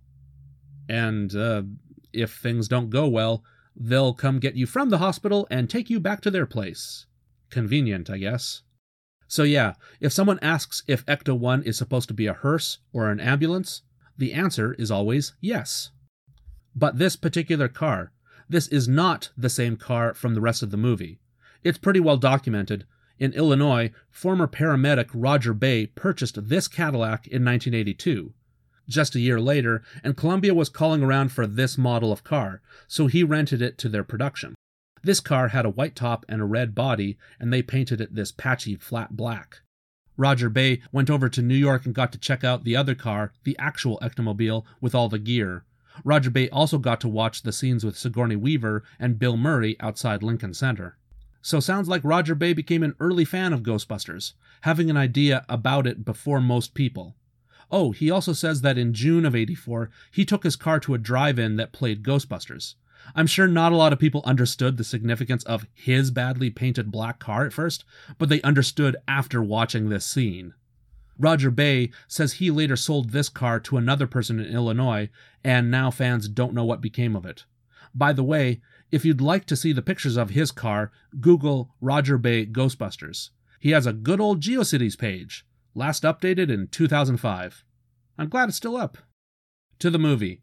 Ray spent $4,800 on the car, and who knows how many thousands in repairs. That's a lot when you're eating through your $100,000 loan. Back to inside the firehouse in LA. That photo in the background is from inside Fire Station 23, taken in 1915. They've got 2 horses ready to go. That's something. I used to work at a museum converted from my town's old firehouse, built in 1912, so of the same vintage as the ones we're seeing in the movie. It was built with horses in mind, and they had a rig so they could quickly lower harnesses onto the horses. This kind of makes you understand why the buildings in the movie look like they have so little room for big fire engines. Because they're not designed for big fire engines. They were designed with horses and water pumpers in mind. Google Fire Station 23, 1915 if you want a better look at the photo yourself. 2 men are just hanging from the fire poles, which is fun. Hey, there's even a fun sequel to this photo that a lot of Ghostbusters fans probably overlook. From the 1950s or 1960s, some firefighters were familiar with the 1915 photo, so they all recreated it, but with their fire truck in the place of the horses. They've got 2 guys hanging from the poles again. I love it when you discover people found something fun to do, in this case recreate an even older photograph. And we are introduced to Janine Melnitz, played by Annie Potts. She grew up in Tennessee and Kentucky, but had a friend from New York, so she's basically doing an impression of her friend's accent. Oh, I want to talk about costuming and then circle back to Annie Potts. The lead costume designer on Ghostbusters was Theone Aldridge, who was very famous for her work in movies. She had already won an Oscar for her costumes in the 1974 version of The Great Gatsby, but of course she was also very New York, very Broadway-centric costumer. According to Ghostbusters' Ultimate Visual History, Aldridge and Sigourney Weaver hit it off and liked the same kinds of clothes. They were also both very tall women, so Aldridge just goes, "I'm going to dress you like me." So all those scarves and sweaters are really Aldridge's own New York look. A similar thing happened with Theone Aldridge's assistant costumer, Susie Benzinger. On 2020's Reunited Apart roundtable with Josh Gad, Annie Potts says that before she had filmed a scene, she showed up to the set, to the exterior of the firehouse. So she was thinking she was just going to watch that day because she wasn't called for filming, but Ivan saw her and said, "Oh great, you're here, let's put you in." And she panicked a little because she didn't have a wardrobe yet. But Susie Benzinger was there, and they dressed Potts similar to Benzinger, and Potts just took Benzinger's glasses off her face. Watch how often Janine doesn't wear her glasses in the movie, because it's really Annie Potts trying to see again. Speaking of Susie Benzinger really quickly, she also went shopping with Harold Ramis, and they got that gray suit he wears in this movie from a thrift store. They couldn't get slime or anything on it because they only had the one. I love it that Harold just kind of took on Egon's fashion going forward after this movie. Harold used to have really big glasses and lots of hair. Go look at pre-Ghostbusters photos of Harold Ramis. He often leans more towards the Russell Zisky look he had in Stripes. But Harold and Susie went shopping for his character, and Benzinger picked out his smaller round glasses for Egon, and he'd just wear that style for years going forward. I don't know who gave him that haircut, keeping it shorter at the sides but still nice and high. It's funny that Harold's experience on Ghostbusters kind of affected the way he looked for years. He was even aware that his new hairstyle was rather distinctive. When he married a second time in 1989 and was walking down the aisle, Bill cracked a joke like, "Isn't his hair just lovely?" Of course, Bill Murray would say something like that at a wedding. I think Harold Ramis and Susie Benzinger made a little connection while shopping for his clothes. So she ended up influencing his look for several years, and she did costumes for his 1986 film, Club Paradise. Janine is reading People magazine, dated January 23rd, 1984, with Cher on the cover. All you cosplayers need to up your game and get that issue. I think the bug-eyed comments are a Bill Murray ad-lib. It might be extra funny because Bill knows those aren't Annie Potts' own glasses. "I'll be in my office" is funny when you get a better understanding that his office isn't closed and it's just several feet away from Janine's desk. And I love Egon coming out from under her desk. He was just down there the entire time. See, that's a joke that really lands, and it's followed up so great with her pitching herself hard to nerdy Egon. She also plays racquetball. Do you have any hobbies? I haven't been talking about it much because we're covering enough already today on the podcast, but there's an undercurrent of sexual desires throughout this whole movie. When you're a kid, or if you just read the plot summary of the film, that might not really come across. But you've got Louis pining for Dana, only to have his dreams fulfilled when they're possessed by demons. Peter smitten with Dana. Janine having the hots for Egon, which I like, otherwise this would be a lot of men just lusting after ladies. There's Ray and a certain ghost coming up. I just bring this all up now to point out that none of the sexual flirtations and tensions are strictly needed in the plot, but these are still folks coming from National Lampoon, and they're familiar with making jokes about wanting sex, being turned down for sex, here's a comedic sexual situation. Just another component to the film that, as I said, a simple plot summary might not make clear. I collect spores, molds, and fungus. Again, that's so weird, and in keeping with this hyper-nerd Egon. Hey, is that also a reference to psychedelics? The idea that Egon collects mushrooms for that purpose, if even just to study them? I'm not sure. Speaking of sexual tension earlier, Dana Barrett walks in.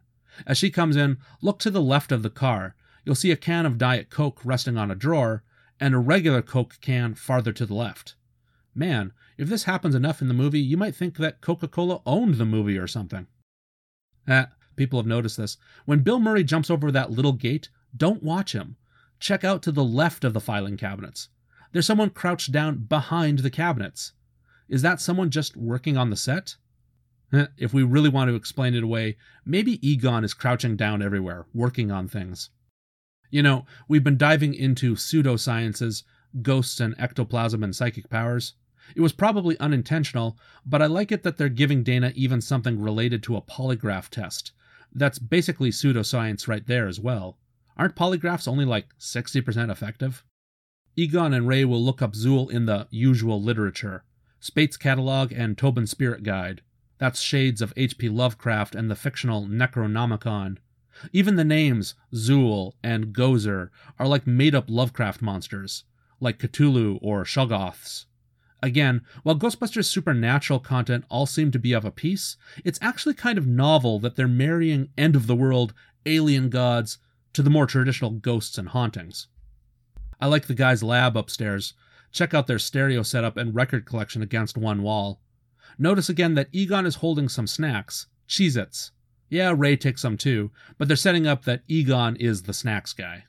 Murray does a lot of ad-libbing, but I like to think, I'll take Miss Barrett back to her apartment and check her out, and then blinks and corrects himself. I like to think that was a slip of the tongue that just really worked. Notice the cut to Sigourney's face. She might be reacting to what Bill said, but it's also possible that it's just clever editing, that they cut in a shot of her looking up where she happens to look annoyed. Here we go, the Dana and Peter apartment scene. For all the moments in this movie with ghosts or the guys, this one is a real standout of improvisation, of acting, and a touch of weirdness. I think part of the reason this scene works so well is that Dana seems so reserved and a bit pissed off, and I think that is really sold because it's Sigourney Weaver honestly not knowing what Bill is about to pull next. I mean, it starts right out with him edging her out of the door, going into her closet, tickling the piano keys, all these weird diversions that just don't matter. If you're watching a high-def version of the film, try watching Bill's face after he looks into her bedroom. "What a crime," he says. But that doesn't match his mouth moving. Maybe they looped in "what a crime" because it was funnier, or maybe what he said on set was a little too over the line. Speaking of lines, Dan and Harold wrote down that Dana would compare Peter to a car salesman. She suggested he's more like a game show host, which is a good call. Oh, Peter's device, what fans often refer to as a ghost sniffer, isn't a made-up prop. It's a Bacharach Sniffer 300, which detects combustible gases. Since we only see it in this scene in the movie, and also the Ghostbusters commercial where Ray is wearing it, but in only those two scenes, I have to wonder if Egon gave Peter this one because it's something Peter can't screw up. Maybe he takes the air samples back to the firehouse, and Egon can actually check things there. Part of what amazes me about this scene is how well it works, despite the fact that, A, Peter is being a creep. Like, Dana should throw him out way earlier. A monster living in her fridge? Scary, but this guy is way out of line. But even that aside, my B point, is that Peter is totally acting like he doesn't believe her place is haunted. Right? He's tickling keys and talking to the room. When Peter opens the fridge, he's making fun of Dana, making her think for a moment he's seeing what she saw earlier, only to make fun that she has some junk food. Frankly, if he hadn't seen a ghost at the start of the movie, you'd assume from his behavior that Peter still doesn't believe in ghosts. It's a weird way to play things. Oh, by the way, with the Coke cans in the fridge, in his book, Who is Michael Ovitz, Ovitz claims he's the one who recommended they put the Coke cans inside her fridge. Okay, Mike. Notice they make sure you can see a Coca-Cola side and another can showing the reverse with the word Coke. Gotta make sure audiences know. Hey, maybe I should go to the lobby right now and buy a refreshing can of Coke. Coca-Cola.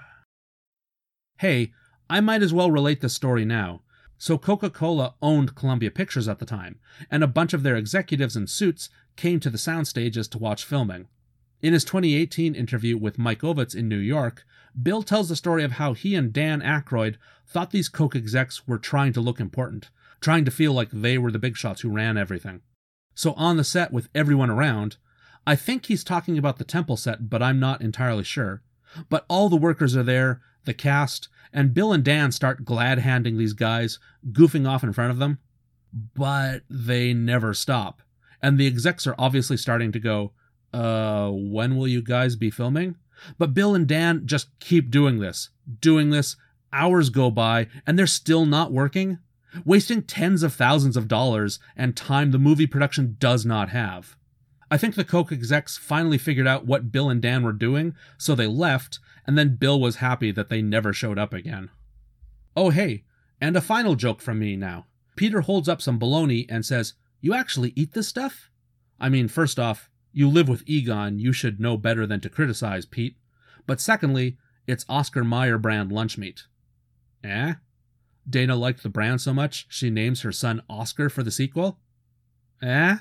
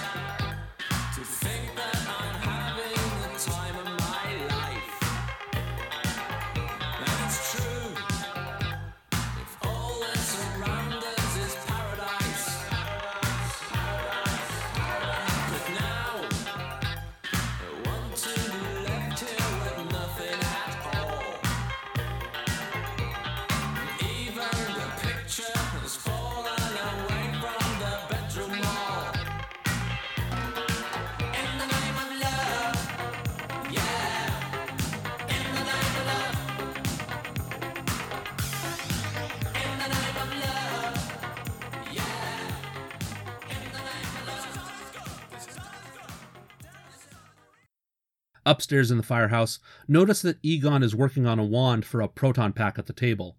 He has a yellow multimeter out. I think my dad has that same model. Oh hey, and our old pal, the Coke cans, are back. Ray and Peter are drinking Budweiser, but Egon has a Coke. As they're eating, you can hear the song In the Name of Love playing. It's by the English band, the Thompson Twins. And I think it might be the only song on the soundtrack album to predate the movie.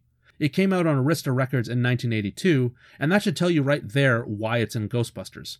Arista Records was Columbia's, now Sony's, music label. They just had access to the song. By the way, nobody in the Thompson Twins are named Thompson. I looked into it and discovered a comic book answer. The band is named after Thompson & Thompson, the detectives from Tintin. I like it. Back to the movie. They have 2 arcade machines and a pinball. That definitely seems like a waste of their funds. Maybe one of the guys already owned them, but then where do they keep it before coming to the firehouse?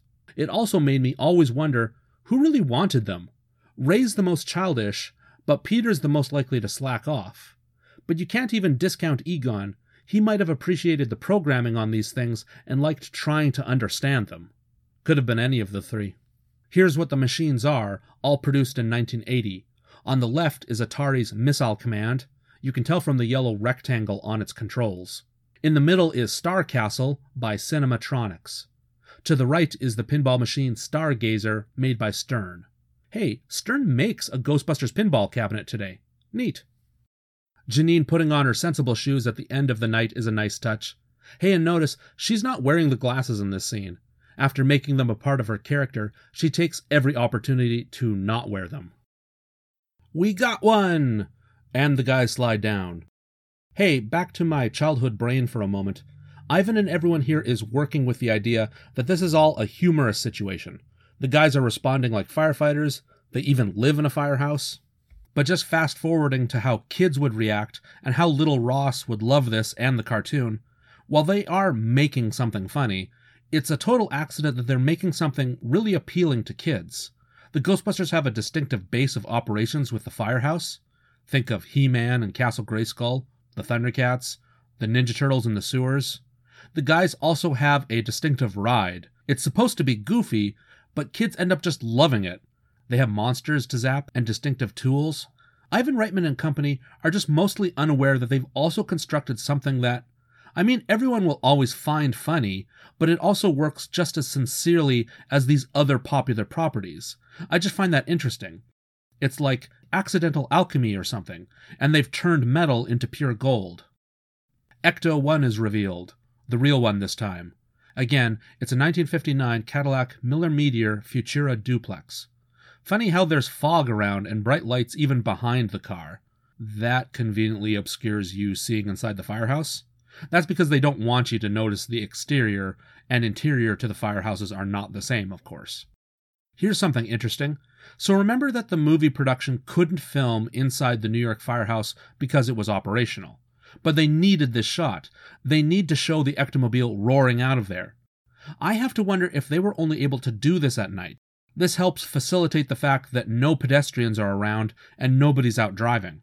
So I think the Slimer bust happening at night wasn't a random choice. It was partly dictated by them needing to do this shot, probably very late at night. And you might be familiar with what the night scenes also dictated. Dan Aykroyd intended the car to be black, which would have fit with the idea that it's a hearse and they bust ghosts. But this is at night, and so is the scene later with Winston and Ray, which is really there to explain what Winston and Ray are up to for the whole night while Egon and Peter are occupied with the Keymaster and the Gatekeeper. So the production planned 2 scenes for the car that required it to be nighttime, and then it was pointed out that a white car could stand out a lot better at night. So Ecto-1 is white now. I wonder if that concern was unfounded or not. I think the worry was also that there'd be bright lights up top, so maybe you'd see those, but the details of the car would get lost for the viewers. We're used to seeing pristine, high-def versions of the movie now, but maybe back in the day, this was more of a legitimate concern, that it would end up being a dark blur with spinning lights. And speaking of high-def footage, today you can look at the street and notice they hosed down the road with water. That was a trick for years with movie film, by the way. Asphalt didn't look good at night unless it was wet, so it was often hosed down before you'd shoot. I've been told this is less of a problem with digital recording today, but what do I know? Also, speaking of the footage, Ecto-1 roaring out of there is undercranked. That is to say, they filmed it at 1 speed and then sped this footage up. You can even see this footage at its real speed in the Show West reel I talked about last episode.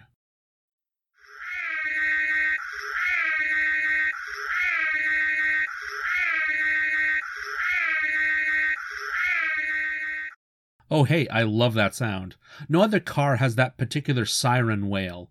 In Ghostbusters Ultimate Visual History, the sound engineer Richard Beggs revealed that its starting point really is a leopard. It's a leopard growling, reversed so you don't notice it. That's so cool. Here, let's try this out.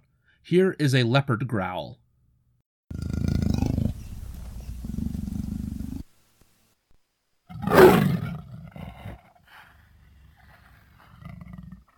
Now here's that leopard growl reversed.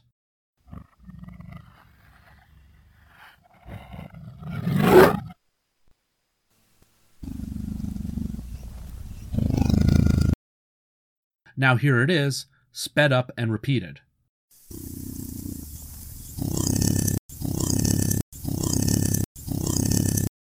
And finally, here's that growl compared to Ecto-1's siren.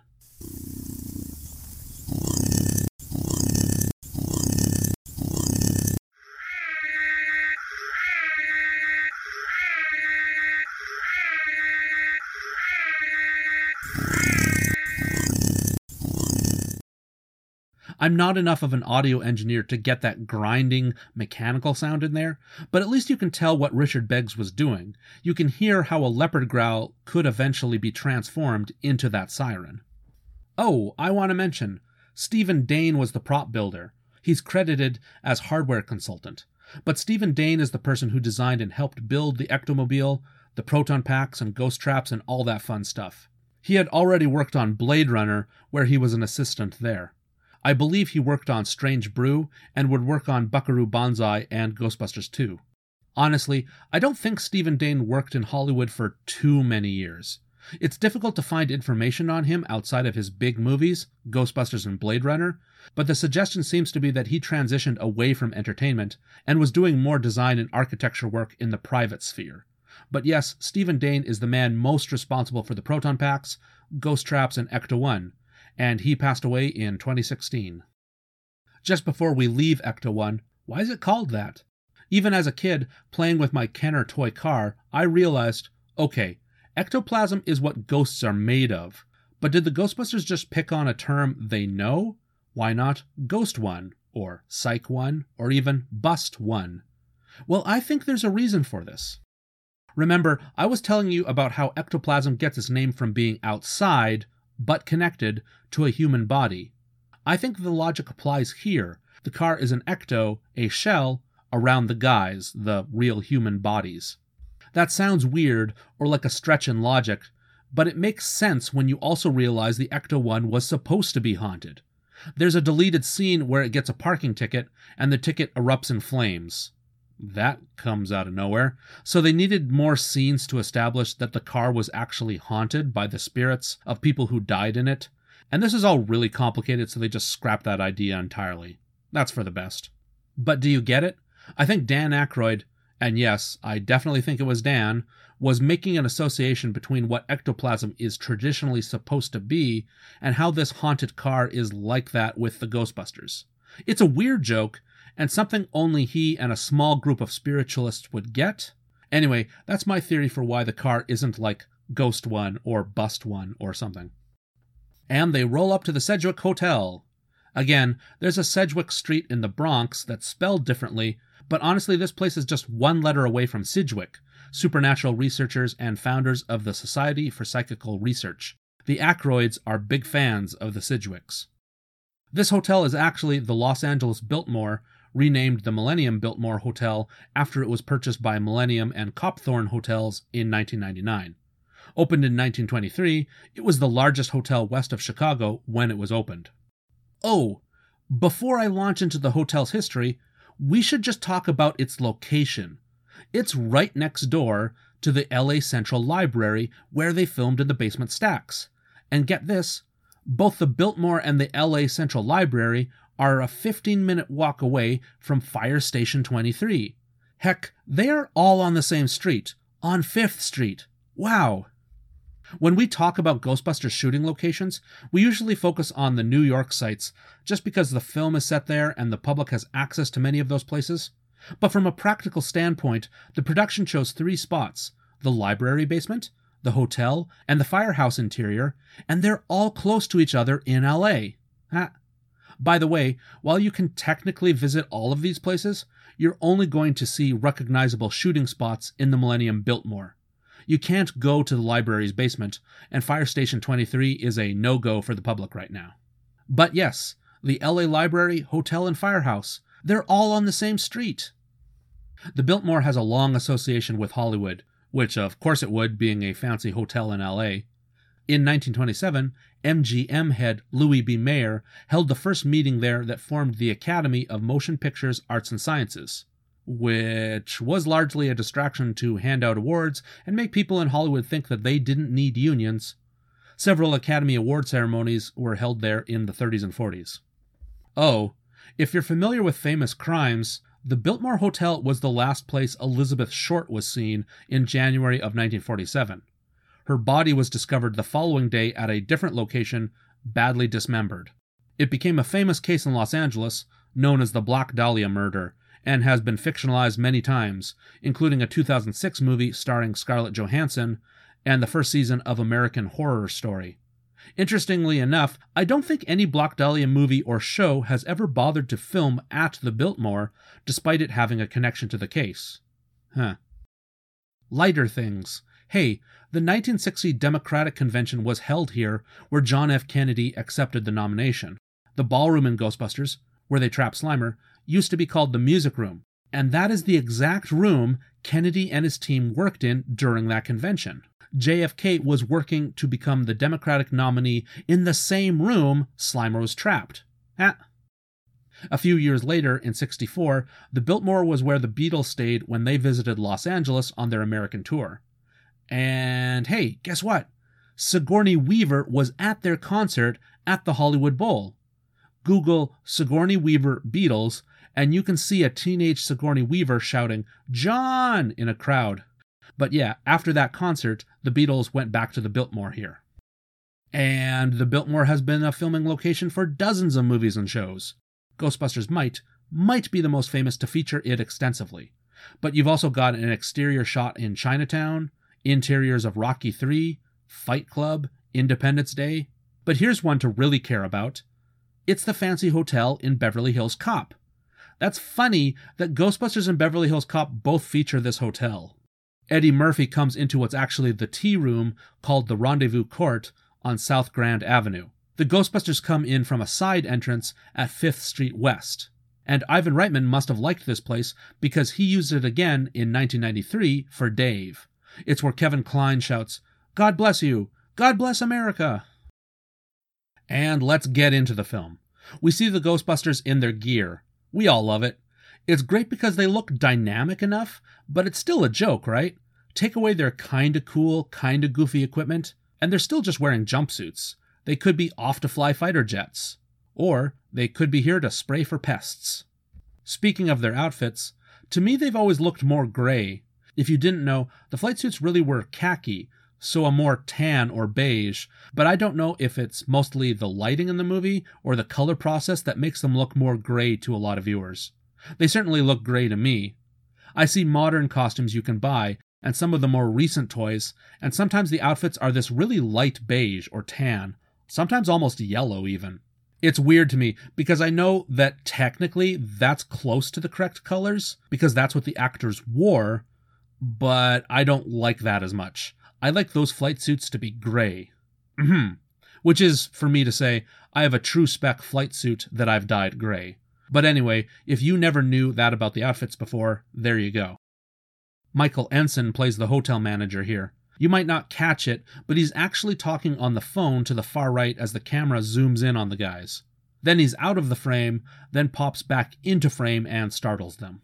If Michael Ensign has a clipped, almost English accent, then he comes by it honestly. He's American, but also spent years growing up in England and went to the London Academy of Music and Dramatic Art. I also read on IMDb that he tried out for the Walter Peck role, which makes sense. This is almost the same role as Walter Peck, only in charge of the hotel rather than being a government official. Michael Ensign has been in a lot of stuff. He's a newscaster on TV in Superman. He's been in MASH and Matlock. I'm sorry, Matlock. He was on Friends. He's a rich jerk with a top hat in 1997's Titanic, which really seems like typecasting. Maybe that jerk on the Titanic was the Sedgwick hotel manager's great-grandfather. Oh, but one last thing I want to point out. He was one of those Star Trek guest star lifers. He was in every Star Trek series, from Next Generation to Enterprise, always playing different characters. Watch Bill Murray walking with the hotel manager here. He's mugging, doing a lot of facial expressions. Peter is humoring this guy about the ghost problem, making a bit of fun of him. I love it that Ray has to say, "We handle this kind of thing all the time." Just a little extra lie to suggest they're more experienced than they really are. Oh, his line about the 12th floor being haunted. Think about that. I mean, for Westerners, 13 is unlucky, so hotels especially do not generally have a 13th floor. Slimer seems to regularly haunt the 12th floor to be close to the 13th floor? Is that nonsense? Well, here we're going to find another building in the movie will have a gateway to another dimension, so why not have an unlucky, unlabeled 13th floor be the haunting area for Slimer? The man at the elevator is Murray Rubin, and let me tell you, have you ever seen those memes online like, X person invented something in their 50s, Jack Kirby only co-created the Fantastic Four at age 44, that sort of thing? My point, Murray Rubin is a good example for those memes. He started acting in his 50s, and Ghostbusters was his first theatrical movie. He'd go on to be recurring on St. Elsewhere. He'd be on Roseanne and Seinfeld. For Seinfeld, he's in the episode where Morty, Seinfeld, and Kramer give all the retirees at Del Boca Vista bad calculators. Willards instead of wizards. Murray says, "I'm ruined," near the end of the show. What can I say? I want to imagine Seinfeld and Ghostbusters existing in the same world. Maybe this man retired to Florida, while Rhoda Gemignani still lives in New York. Oh, but here's a cute story about Murray Rubin. He passed away in 2015 at the age of 90. He had a granddaughter, or maybe great-granddaughter, sorry, I forget. Anyway, she and her boyfriend both loved the movie he was in, Ghostbusters. Her boyfriend proposed to her outside these elevators. That's so cute. Thanks to the Interdimensional Crossrip podcast for sharing that, and sorry I've forgotten the names of the couple. Watch Ray's proton pack as he approaches the elevator. What builders call the shock mount, the big metal bolt in the center of the 4 red lights, his shock mount is bent upwards. Oh no, I bet I've just ruined the movie for you, haven't I? The moment inside the elevator is fun, and it's actually a set and not a real elevator. I think we all like that Egon, the brainiest and least emotional Ghostbuster, is also the one to back away from Ray's activated pack. Speaking of which, I think none of us are actually sure how the proton packs operate. Not that it especially matters. I mean, Egon switches Ray on at the pack itself, and then in the very next scene, Ray and Egon seem to activate, or is it arming, their packs at the wands with the same sound effect. And upstairs in the hallways of the Sedgwick. This is all really a set in Burbank, which makes sense when they start damaging the walls. Here comes a cleaning lady with a cart. Okay, this is a popular anecdote, but I'm afraid it might not be true. So when we see the proton streams, those of course were animated in later by Boss Films. But the explosions and fire were real. So when filming, the explosion goes off and the actress, Frances E. Neely, dives to the floor. She says, "What the hell are you doing?" Which is just hilarious, and so is the Ghostbusters' lame apologies. Now, Ghostbusters' Ultimate Visual History claims that Neely was surprised by the intensity of the explosion, and "What the hell are you doing?" was just an honest reaction she said to the folks who rigged the explosives. That makes for a good story, but it might just be that. It's just the explosive technicians who like telling this story now, and we really need Frances Neely alive to confirm if this is true. Oh, and watch Frances Neely as the guys talk about splitting up. She's spraying at a fire with a spray bottle, trying to put it out. Let's split up.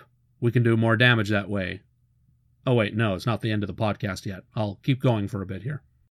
By the way, Ghostbusters fans aren't really aware of how cool Frances Neely was. She was a tap dancer, and she danced with Bill Robinson. She danced for Count Basie's band. She has a bunch of small parts in Hollywood, Manchurian Candidate and The Jeffersons and Moonlighting. Hey, Bat fans! She's in the 1966 Batman movie. I even found out where. At 1 hour, 15 minutes into the Batman film, she walks by the Batcopter in a light green outfit. But really, dancing on stage is where she was a star. She passed away in 1997 in her 70s, and let me tell you, you see footage of her in her 60s and 70s, and she was still a great dancer.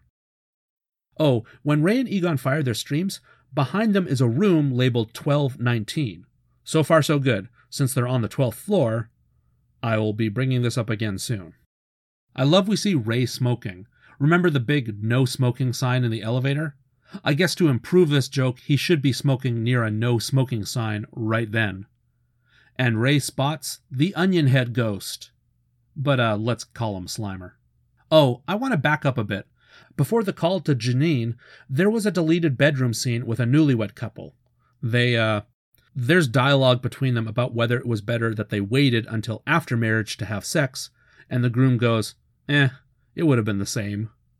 Then a clock breaks, which I'm not sure how Slimer manages to do unless he can turn invisible sometimes or has telekinetic powers apparently.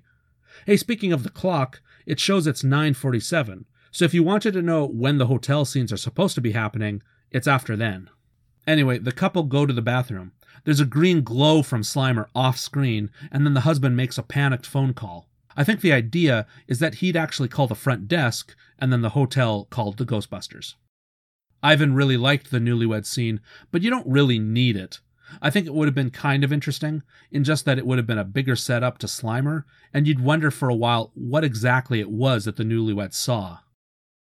I've been ignoring a lot of the music cues in the movie, but the scenes of the guys exploring here just before they meet Slimer, the weird bing, bing, bing sort of sounds, that's the Yamaha DX7 again. But we're back to the movie proper, and Ray spots Slimer, and that great cigarette hanging from his lip for a while, just a total accident. The Slimer puppet was made by Steve Johnson, who also crafted the taxi cab zombie, the librarian puppet, and the blue subway ghost. Steve Johnson made at least 7 Slimers. For the final Slimer puppet, it's pretty clever. Okay, Slimer doesn't really have a traditional body. He's all torso and head in one, right?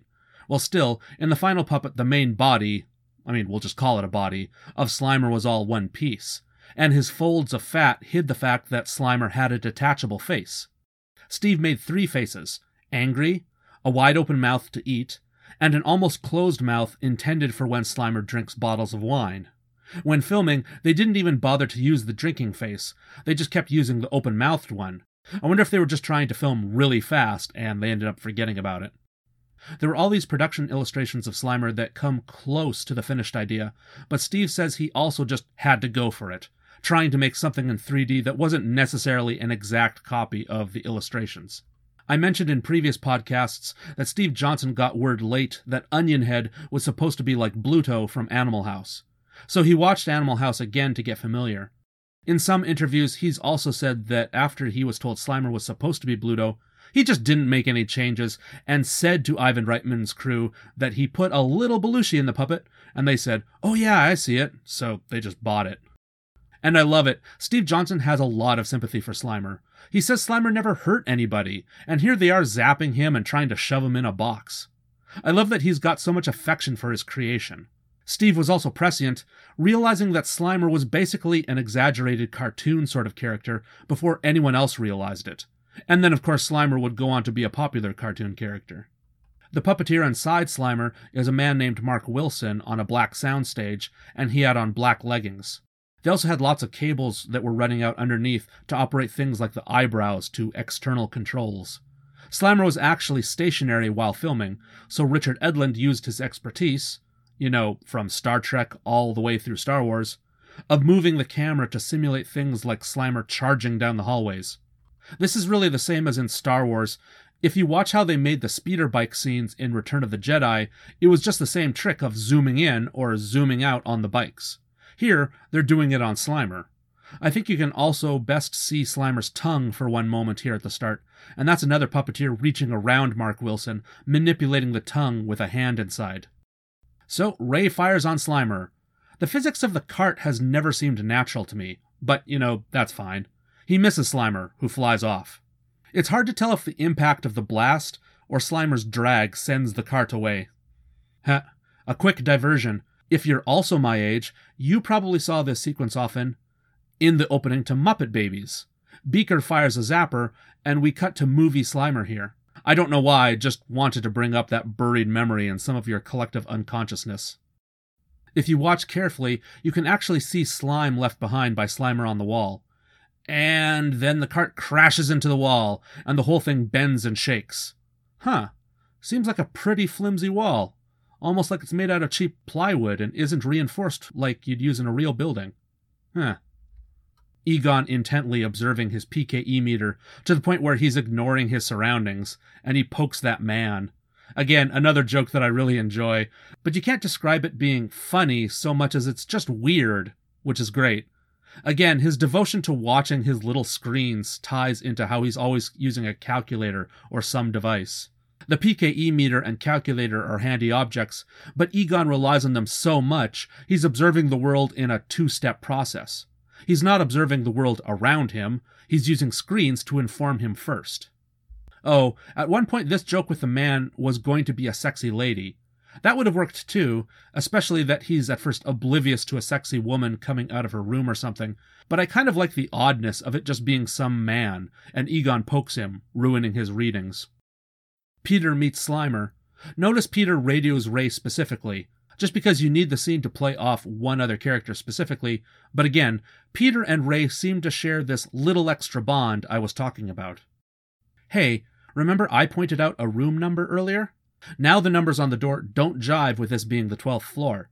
The door you see when Slimer charges is 433, and when Ray is on the radio, he's next to 415. Maybe Peter and Ray changed floors? I guess that's the no prize answer, but I think we really were set up with the idea that all three of them are still on the 12th floor.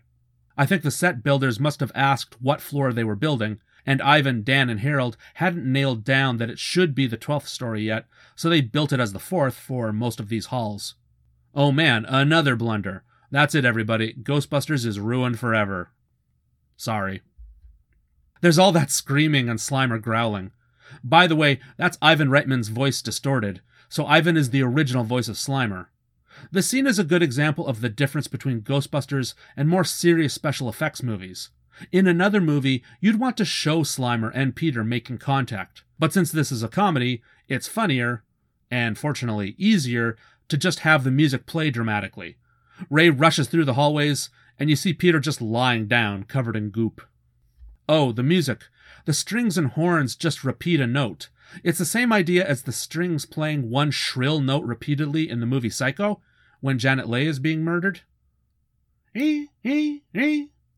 This is just a less shrill, less frightening version of the same effect. I'm sure Elmer Bernstein knew he was copying that idea from fellow composer Bernard Herrmann.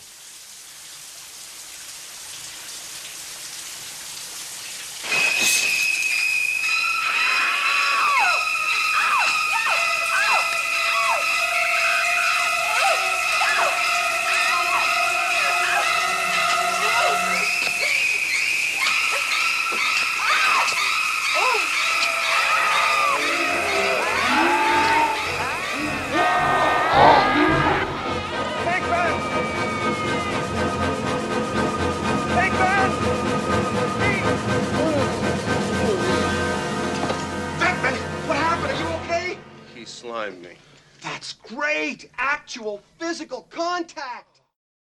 Me being the cartoon kid again, you might not even think about it that much when you watch the real Ghostbusters cartoon, but the fact that Peter is the one who's repeatedly slimed by Slimer goes back to this movie again. I guess it's always the funniest that Slimer is usually messing up Peter as opposed to some of the other Busters or Janine. He slimed me. A great line. So deadpan and still funny today. Just remember, in 1984, nobody had ever said those words before. This scene had such an impact, it forever changed English. And now we just go ahead and use slime as a verb and not think about it. Also, this is probably one of the biggest jokes in the movie that relate directly to a ghost. It's probably this moment and the reveal of the Marshmallow Man. I think those two are the biggest ghost jokes. Maybe the librarian ghost scare too, I suppose. Ray is excited, and as a callback to the library stacks, Egon asks that they save some for him. Oh, remember, Aykroyd was aware this was probably grosser than you realize. The slime, the ectoplasm, is supposed to be an excretion from a human body. It's not literally mucus, but still. I kind of wonder how Egon knew the ghost flew down 12 stories. I guess an employee must have rushed upstairs and informed him? Anyway, the guys are moving back downstairs, and the movie production is back at the real Biltmore Hotel. The event that was being held in the ballroom was going to be the East Side Theater Guild Midnight Buffet. Kinda weird. Everyone in production had to really rack their brains what kind of fancy event would be held late at night, and I think it was Joe Medjuk who figured out that it could be a banquet after a theater production. And again, they have to consider all these things based on this bust happening at night, and that was all dictated on them wanting a scene of Ecto-1 speeding out of the firehouse. Interesting to see how there's a domino or a ripple effect based on the requirement of one scene, the Ecto-1 driving at night. The ballroom was just one of several at the Biltmore. This was known as the Music Room, and as I said before, John F. Kennedy was working here on the night he was nominated for the Democratic Party. I say Slimer being trapped here is of greater historical importance, but I guess I won't argue much. The small chandeliers really were a part of the hotel, but the production set up that giant chandelier specifically so that they could blast and drop it. Oh hey, can you visit this ballroom today? Well, yes, but it's no longer a ballroom. The hotel was renovated, and the music room was opened up and turned into the lobby with the front desk. If you go to the Millennium Biltmore's website, or better yet, go visit in person, and go to the main lobby, you're standing in this room. The easiest way to tell is if you look up, you can see the same ceiling. The walls are largely the same, though they have been repainted. They took down the 4 smaller chandeliers that used to be in the music room, though. Ray popping his head and looking with those goggles is a funny visual. Again, like Egon, the gag is this bit of tech is unnecessary. Peter even says, "That's the one that got me," as if there's any doubt. When you see Slimer zooming around the big chandelier, flying in circles, they were actually filming Slimer on a big Lazy Susan. Mark Wilson couldn't walk or run away while wearing Slimer because of all the wires running out of it, so they just spun him around for this. Kaboom! And the chandelier comes down. I wonder why they didn't actually show it hitting the ground. You see it on the table later, moving a little bit. Maybe it just seemed funnier edited this way. Huh. Hey, the movie stops dead for a moment, so Egon can drop some facts on the audience. Sorry I didn't mention this before, everybody, but don't cross the streams. This is pretty naked, pretty obvious about why the movie is doing this, that it'll matter later. At least they make a joke out of it, that you'd explode at the speed of light. Why does it matter at what speed your molecules explode? You're still dead instantaneously. Okay, important safety tip. Thanks, Egon. This is an okay little moment, but it's also just one of the less elegant moments of the movie. They need to just stop things to set up a BS resolution for later.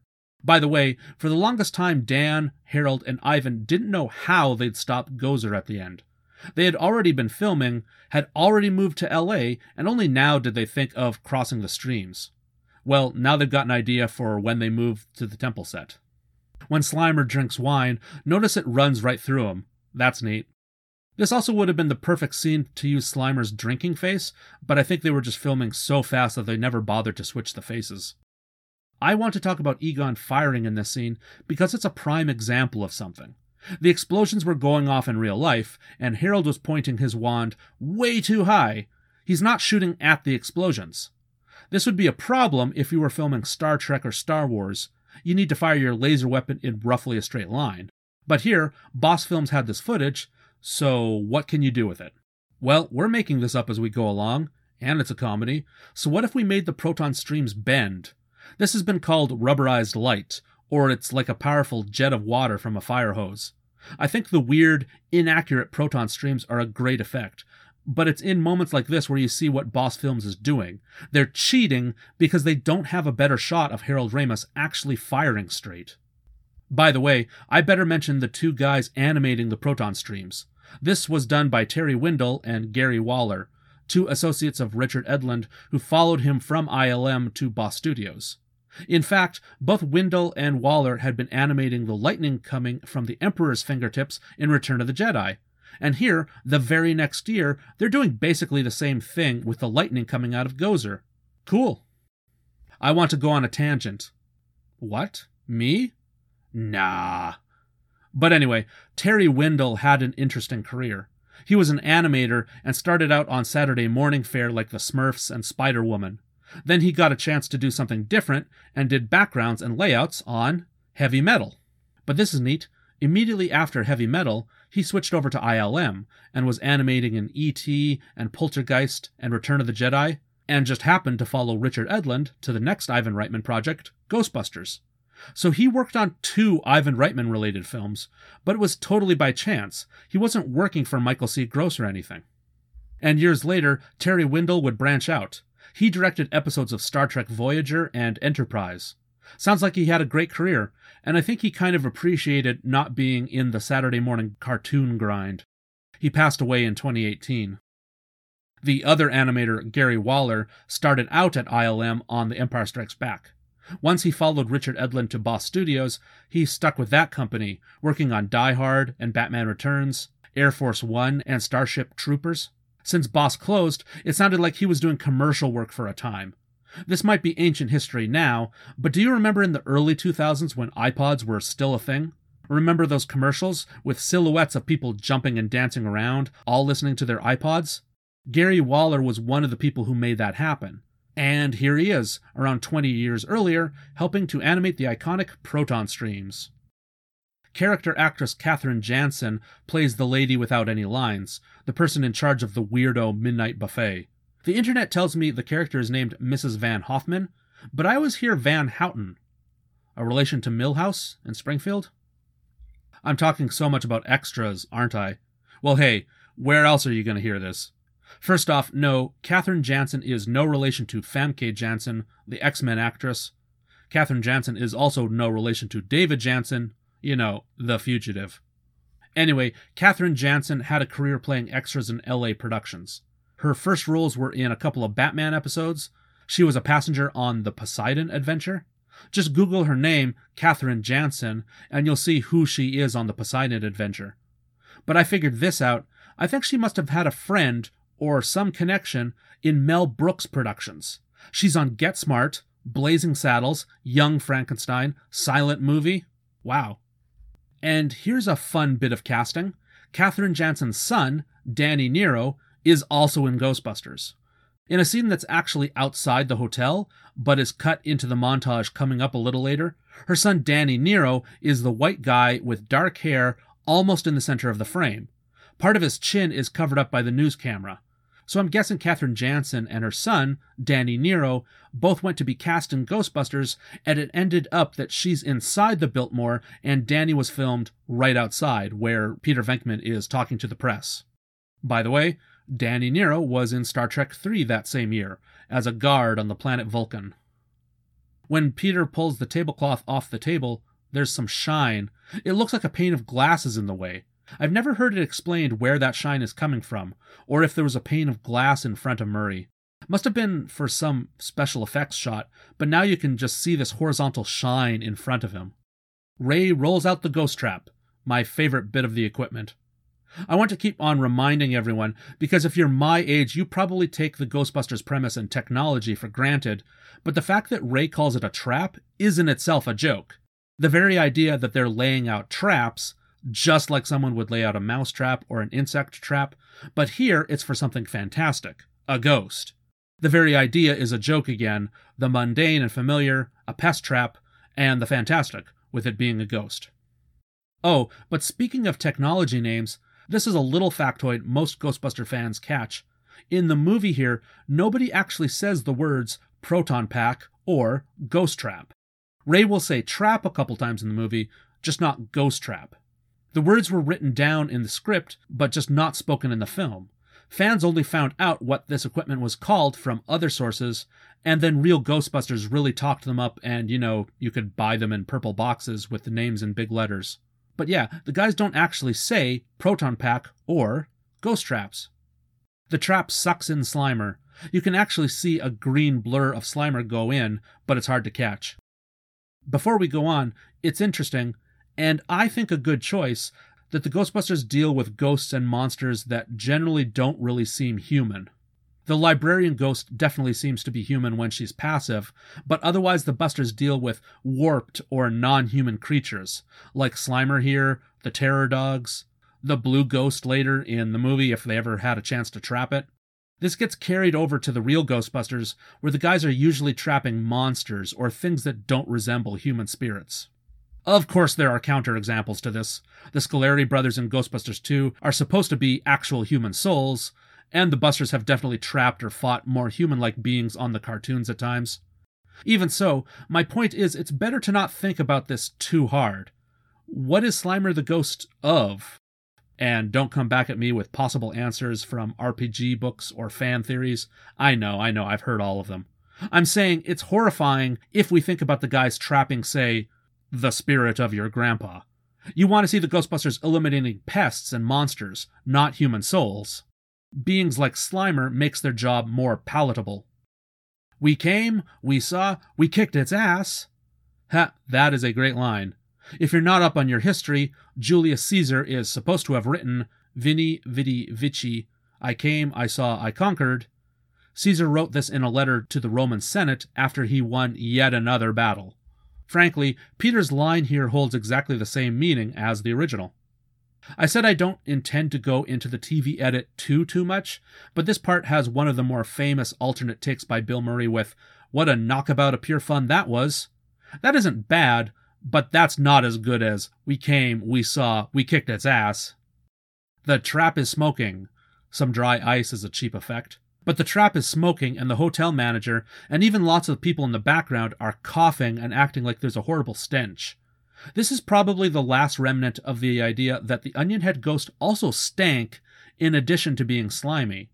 So I think the original idea was that Slimer inside was releasing a foul smell, but in the movie we're just left with the impression that maybe the trap itself emits some bad fumes.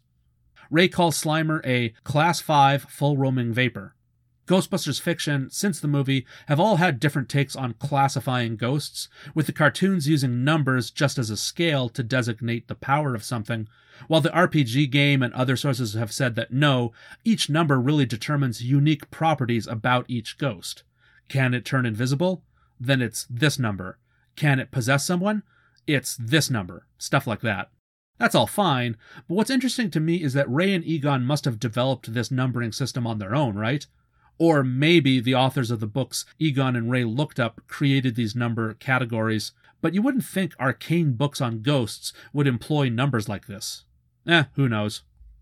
Peter starts making out the bill, even looking over at Egon while Ray is talking. And here's probably the most famous VHS memory for everyone. On cropped VHS tapes, formatted for your screen. Man, it's been years since I've seen that message on a movie. But formatted for your screen, Peter would look off to the side while he detailed the bill, really for no reason.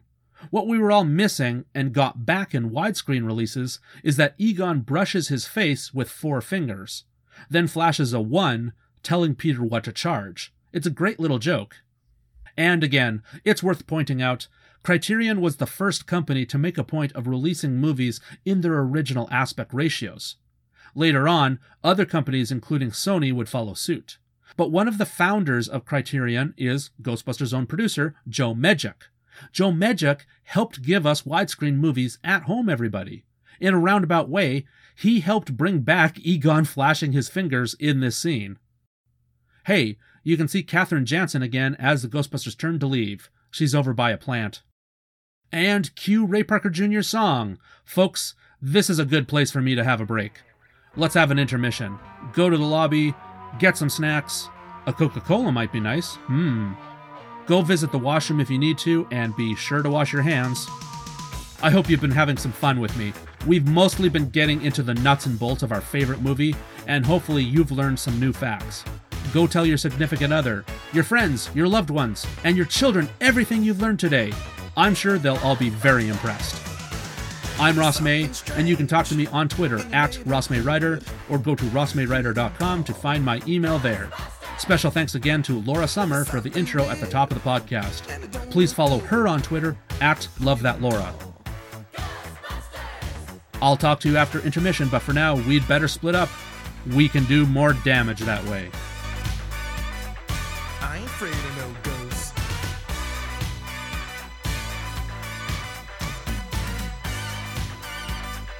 I ain't afraid of no ghosts.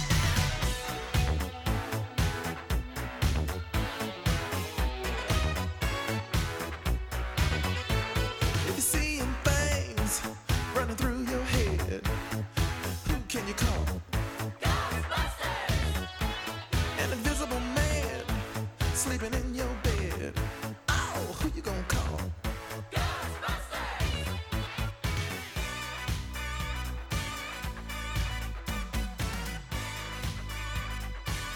afraid